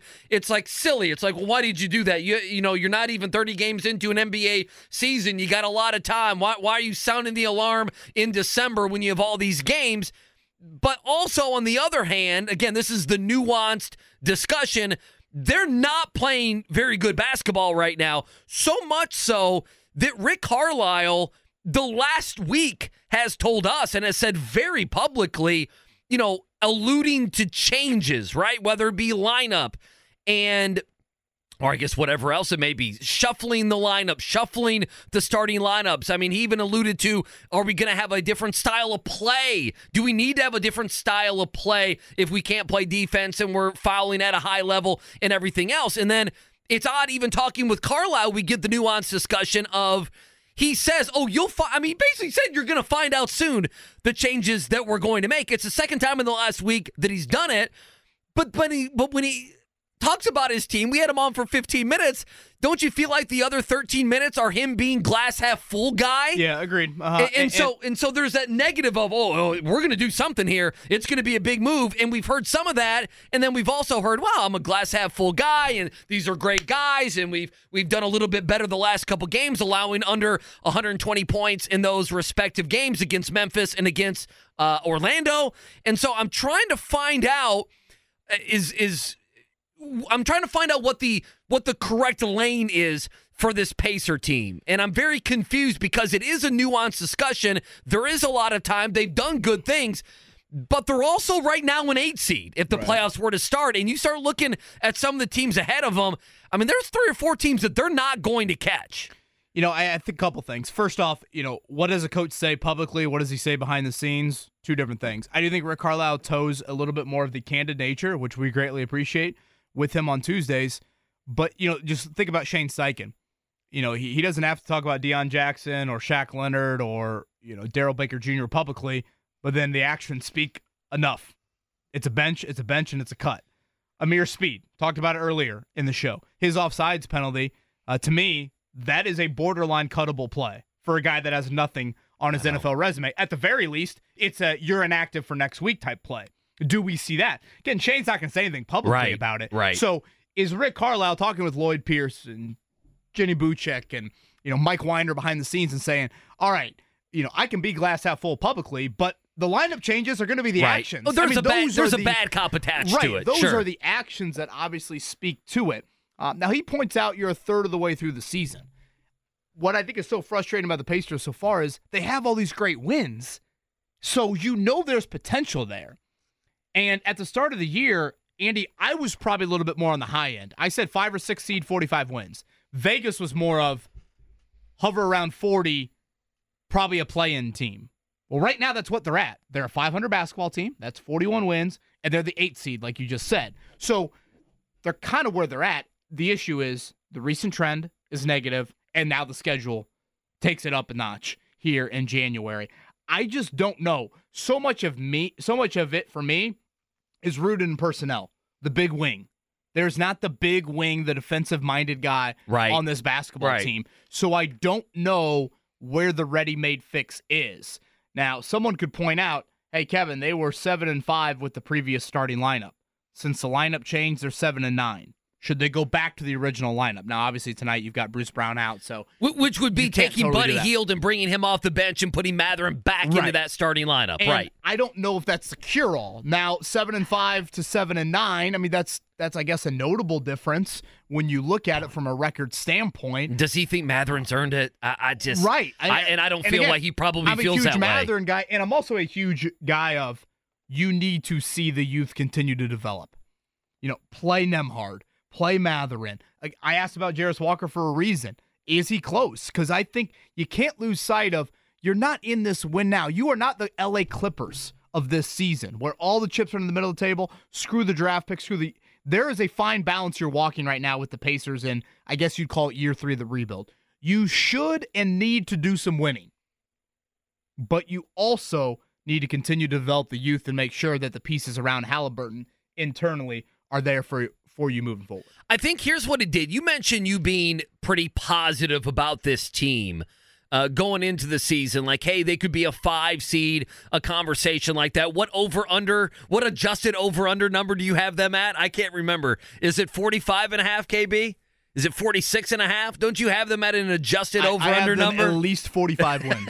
That's what I thought. I'm sweating. Well, I mean, you should be. I guess the thing would be with that, we had some positivity, and then early on, they gave credence to that positivity, right? I mean, they did. Oh, they were the talk of the NBA, right.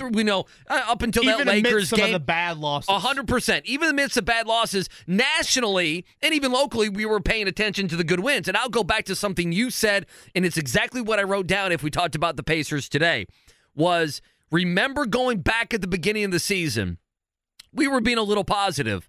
The overall thought from Pacer people that we had on, I don't mean Carlisle, but, insiders, if you will, that we had on, and a lot of the national scuttle was just be a playoff team, right? And it feels like now that's what they've settled into. And so for a lot of people, I think they look at the Pacers and say, well, I mean, I thought they'd be a playoff team, and, that's what they're trending to be, is about a 500 playoff team, and they'll make the playoffs, and that's a good start on a year. Making the playoffs when you are rebuilding and when this is the first year of contention, it means I'm not going to bash them over the head, but given that they've showed us that they can be more than that, it's made it to where I kind of want to bash them over the head. It's a very difficult spot I find us in with this basketball team. Eddie Garrison points this out to me, again, producer of the Pacers radio network. 16 of the first 23 games to open up the new year are against playoff teams. So we talk about the schedule, stiffening a little bit. And then Tucker Barnhart and I are trading a few texts. Diehard Pacer fan, of course. Boy, is that a name drop? Well, that's a nice name drop, Tucker Barnhart. Big-time Pacer fan, a man that's been in professional sports at a very high level. We had him on a Thursday a month ago. For a decade. A little bit different than my resume, to say the least here. And he points out, and this kind of gets into the Carlisle change topic, he says, I've been a part of a lot of those conversations. Usually they happen day of game, day of practice. It's 8:28 Central Time right now. I think if he is going to make substantial lineup changes, he probably wants to tell those guys first before revealing it to us here on the radio. Now, he points out, fair point. What about Jarris Walker for Obi Toppin in the starting lineup? What about just playing Jarris Walker? He lit up when you ask about him. Yeah, I'm going to go there first. Okay. Again, big picture, what Tucker's pointing out, more of Walker, less of Toppin. Toppin's in a contract year. He's not a guaranteed piece to be with you moving forward. Jarris Walker, of course, is under team control. And defensively, I don't see it from Toppin. Great athlete, but I don't see it on that end of the floor like Jarris is supposed to give you a little bit. So, again, I'm probably baby steps with Jarris Walker. Let's get him into the rotation first before maybe outright starting lineup. But I think it's a fair point to bring up here on this Tuesday night. Again, Pacers-Rockets tonight. That is 8 o'clock. Let's still give away those Butler pair of tickets to the UConn game a week from Friday. Let's do that at some point here to close it out. Do we have a good question we should talk about off air? Oh, we should definitely talk about it off air. Should we make Elijah come up with the Butler basketball question? Elijah, come up with a Butler basketball question here. Just throw it on him. By the way, I do love that usually we have Mark Dykton, who always plays the Packers suck, and Elijah wearing his Packers jersey today. I did that on like purpose. That. I did that on purpose. I got it for Christmas. I love it. I mean, the Packers are probably not going to make the playoffs, let's face it. But just to mess with Mark a little bit, I decided to wear it while I was doing his shift today. So he'll have to get the stink off his chair. Are the Bears lurking in the playoff picture or no? Oh, they won? They have, 6 wins? No, they're not lurking. They're just ruining their draft position, like the Jets did. Time for a morning checkdown.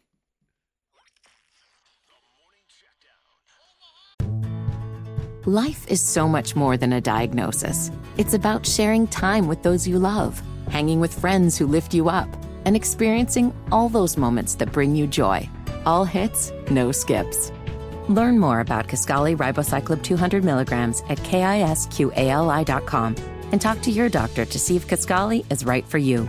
So long live singing to the oldies, jamming out to something new, and everything in between.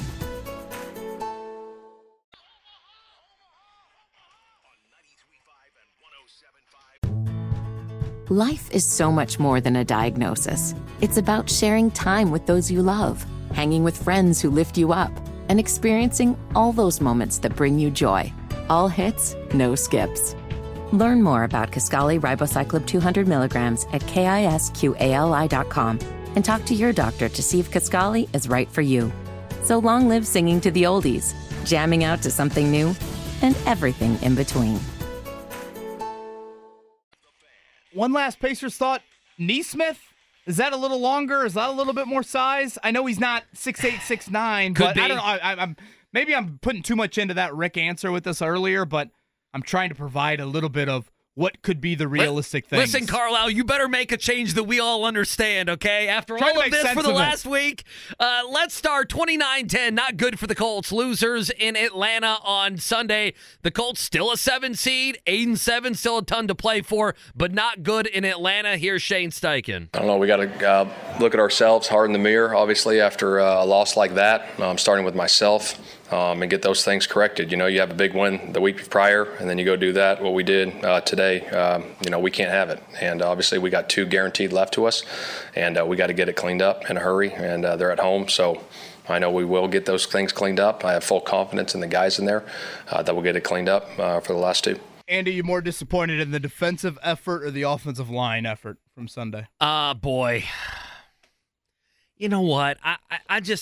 I'm going to go. I hate copying out. I'm going to go with the defense. I'm going with the defense. Well, why is that copying out? Oh, I guess it's not copying out. I guess I'm going defense simply because you got like 4 or 5 guys that are good pass rushers, and none of them did anything. You dropped what could have been a pick 6 as well. I don't know. You made a bad offense, even though they have some nice skill guys, a bad offense and a backup quarterback and an embattled coach and everything else. By the way, we haven't even talked about it. We're 2.5 hours in, and I should have.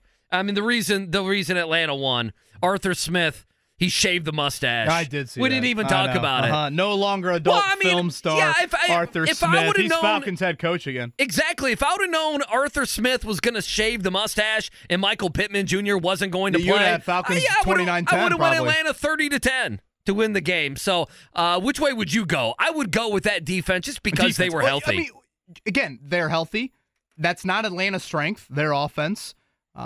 You've seen the Colts the Colts O-line have some issues here in the Cincinnati game just 2 weeks ago, while they played much better against Pittsburgh. But yeah, I would go defense. Healthy at every level, and there's multiple things. You didn't play make, and you whiffed routinely on tackles. You can't do both. After tackles. Season high in points for the Falcons, second highest yards per play of the season.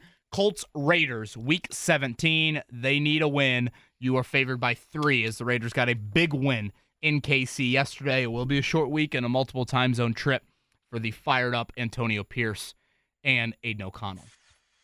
Again, tonight it is in Houston. Last I saw, Andy, 2.5-point favorite. Does that sound right for the Rockets? Yes. They are the streaky Houston Rockets. This is how their season has unfolded so far. Lost their first 3, won their next 6. Lost 3, won 2, lost 3, won 5, lost 3, and now they've won 2. They're athletic. They're young. I forgot they had Fred VanVleet. Wear a cup with Dylan Brooks. Well, I was going to say Dylan Brooks. We should have. Oh, man, we dropped the ball. I mean, Carlisle wouldn't have said anything, but he does have to tell the guys before the game, hey, Dylan Brooks is going to do something shady in this game. Like, you know it. Sengun at center is very good, even though probably no one in this market knows much about him. Aaron Holiday, talk about a former Pacer throwback. He gets in off the bench, and they're young guys. Remember, Amen Thompson, Cam Whitmore. Oh, yeah. Jake and I certainly discussed some of that around the NBA draft. Those two have barely really played for him. You and Jake had a lot of Cam Whitmore conversation back in the day? Well, remember, sure you did. We had Chad Buchanan on the day after the draft, and he said that the Pacers were, I forget the exact word he used, but let's go with feverishly trying to trade back smitten up into round 1 to take the falling Cam Whitmore, which he has really not done much here for the Rockets early on. 3.5 is your spread right now. I think the most shocking thing, again, the over-under 237.5. Looking at it right now on ESPN. Oof.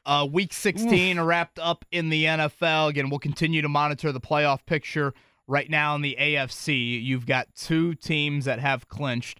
That would be the Baltimore Ravens. That would be the Miami Dolphins. In the NFC, you've got Lions, 49ers, Cowboys, and Eagles. So still over half of the playoff field that needs to be solved here in the final 2 weeks. And plenty of seeding. I don't think – has anybody clinched a seed?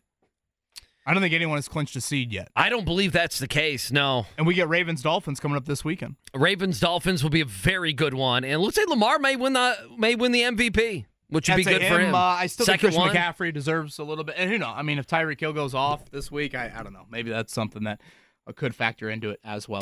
All right, we'll continue the Colts conversation and give away tickets to Butler, UConn, a pair of them a week from Friday.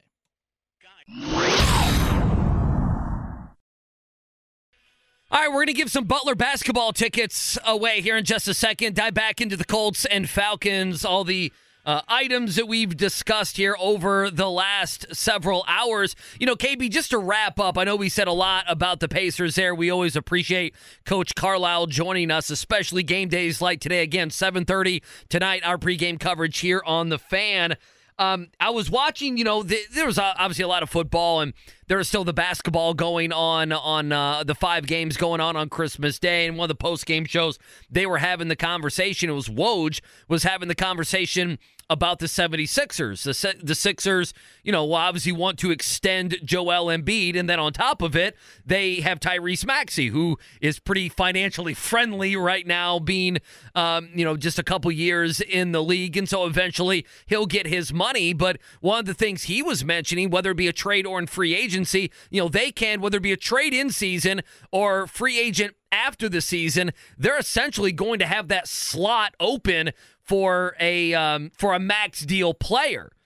And the guys that he was mentioning were who?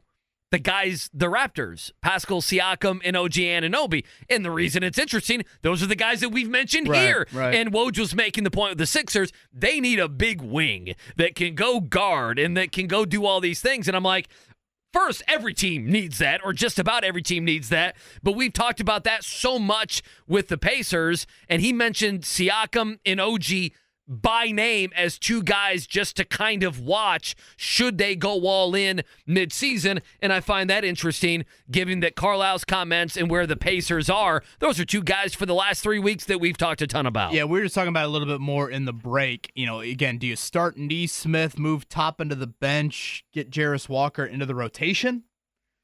That's kind of something that I think I like in helping you out short-term and a little bit of long-term view as well. And, Andy, it's probably time we start to pick up the Buddy Hield conversation again. I mean, you're a month and a half away from the deadline. What does that look like with him? And obviously the schedule, again, totally stiffens up here come January. All right, before we get back in the Colts conversation, we are going to give away those Butler tickets. This is to the UConn game a week from Friday. Elijah, let's take the caller that can provide the first answer. We'll do this off air. Since 2000, how many NCAA tournament victories for the Butler men's basketball program? Since 2000. Andy Sweeney, we looked up this answer. We did. Your first thought when you heard the number? I thought it was a little high. But again, you got to think, 2010 and 2011, they won a ton of games in the tournament. But still, that's only 5 each? So that leaves you at 10. If you take those 2 years out, do they have more NCAA tournament wins than IU over that span? Now you're doing sports radio. No, I asked that in all seriousness. Well, do they? I need to look it up. IU I would obviously imagine went they to the would. title game in 2002. Right. But that's their only Elite Eight appearance, right? It is. But don't get mad. So Indiana fans will start coming at you. They'll get angry. Since 2000, how many NCAA tournament victories for Butler? That is the men's basketball program. Elijah's taking that off air right now. Jonathan Taylor in his return, Andy. First 2 carries, 19 yards. The rest of the game, 24 yards on 16 carries. We had the caller earlier, and I kind of brought it up. I think the root of the run game issues for Sunday was an inability to establish a line of scrimmage, and there's a domino effect with this. It's no respect for Gardner Minshew. It's no respect for a passing group, sans Michael Pittman. So there are other reasons. how much were you putting blame on Jonathan Taylor in his return for the lack of rushing effort come Sunday? So I don't put too much on Jonathan Taylor. I don't. I think the Colts on Sunday were probably about the easiest team to defend as there could be. Am I wrong there? Not having Pittman, and not having the offensive line being dominated. So we know Atlanta already was good against the run, one of the better teams in the NFL. We talked about how a lot of their stats, they had a top 10 defense, and there's no doubt their offense has put them in bad position this year. So you look at a good defense already. You look at, potentially maybe he was favoring that right hand. You throw that in, and I think you have to throw in as well, not only the offensive line, but that the Colts, Coach Venturi's talked a lot about this on the different Colts programs here on the air. That is, when teams go to that bear defense, when they say, we're going to stop that run, the Colts, for the most part, they kind of succumb to that, do they not? Right. So nothing helped Minshew out. The question I have, and it's still, if this team makes a postseason, and even if they don't, you still have these two games to where it can change a narrative. In the end, boy, there haven't been too many high points for Jonathan Taylor. Is it a lost season this year? Well, totally. I just, you look at a game not a loss from the bank account. Well, but I guess that's my point. Yeah, it's been a disappointing season health wise, and then I would just say kind of sheer production. He hasn't hit 100 yards when he's been on the field. I can understand. Well, 100 yards doesn't have to be the line anymore. He had a nice game against Tampa. He had the 91 yards to 2 touchdowns. If you go back to that Saints game, 7.9 per carry. I only feel like I guess there's a point of we could get to the end of the year and there's only 2 or 3 games where we feel like we saw the Jonathan Taylor that we have seen, and I don't know how much that worries me going forward, coming off a brand new spanking 3-year deal. And it's 2.4 yards per carry yesterday. That's what it is. With Anthony Richardson, I do think that's important context to talk about moving forward. We've mentioned the Zach Moss, yards with Richardson versus with Minshew at starting quarterback. I do think that factors they're easy to defend as well. And that's the biggest problem they have. And again, especially if you were Michael Pittman Jr.'s agent, you sat there on Christmas Eve afternoon and you, outside of your client being injured, you sat there smiling, watching the Colts offense try to move the ball vertically. Alec Pierce and DJ Montgomery, 132 combined offensive snaps for them, 4 catches for 38 yards. I thought I saw a note the Colts had 5 drops on Sunday. I know you can get a little gray area with that figure, but there were some very catchable balls. There was 2 or 3 that were just right for first downs. And, you bring up the Alec Pierce one, everyone automatically, I'm not picking on Alec Pierce, but that's a play that you have to make, especially when your options are limited and especially when the targets are rather limited for Alec Pierce as well. David Mulugeta from Athletes First, that is the agent for Michael Pittman. Oh, he's one of the bigger ones. Oh, yeah, sure. Out there. Colleen, that was our winner, Elijah? Yes. My mother's name is Colleen. Different Colleen. It wasn't her, was it? I'm assuming. I don't think your mom's last name is this lady's last name because they don't match at all. I thought you were just going to say it. I appreciate Correct. that. Well, she's going to go then. I watch UConn this weekend. Colleen, they barely beat Patino. Congrats, Andy. The number of Butler NCAA tournament wins since 2000? That number is 22. 22. That's a large number. Butler right now, from Joe Lunardi, is in the first 4 out. I don't know how much that matters on December the 26th, but here we are. I have an amendment to my lowercase goat from the weekend I'd like to do before we close it out, all right? Can we do that? Me? Yeah. We'll do that do whatever you want. One final time here. Wake up call, KB and Andy.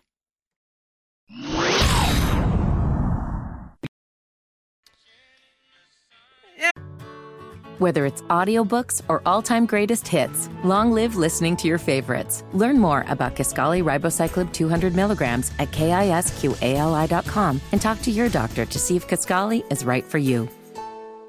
Hopefully everybody had a good holiday weekend. If that continued into today, that's great stuff as well. New year Around the corner, I imagine everyone on this show is going to be at home not doing a damn thing on New Year's Eve.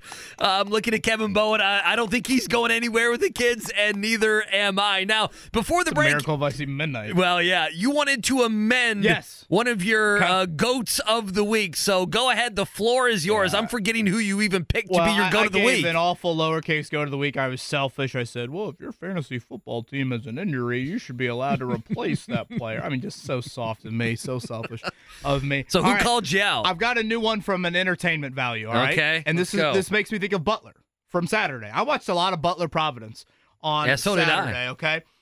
End of the game, Butler's what? They're up 3, Andy. Yep. Providence hits a 3. Yep. 2 seconds to go. Yep. Overtime. Providence pulls away. Yep. They win. I want a college basketball rule. Okay.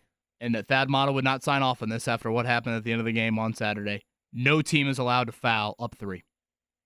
Interesting. Entertainment value is my only reason for this. There's no logical basketball reasoning behind you're this. spot on. It slows the game down into mush. It slows it, and it makes for the most boring final 15 to 10 seconds. I want every 3-point shot to be attempted there late. I want a technical foul called if you are up 3 and you foul. I thought you were going to say something about they would be able to advance the ball to midcourt. But you can still foul right on the catch. Yeah, but the only reason I thought you were going to say that is, infamously, our good friend of the show, Mike DeCourcy, hates that.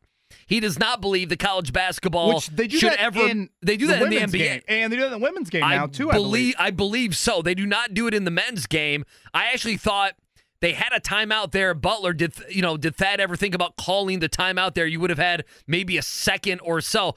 I'm with you. It happened in the Memphis-Vanderbilt game. Don't ask how I got stuck watching the end of the Memphis-Vanderbilt game.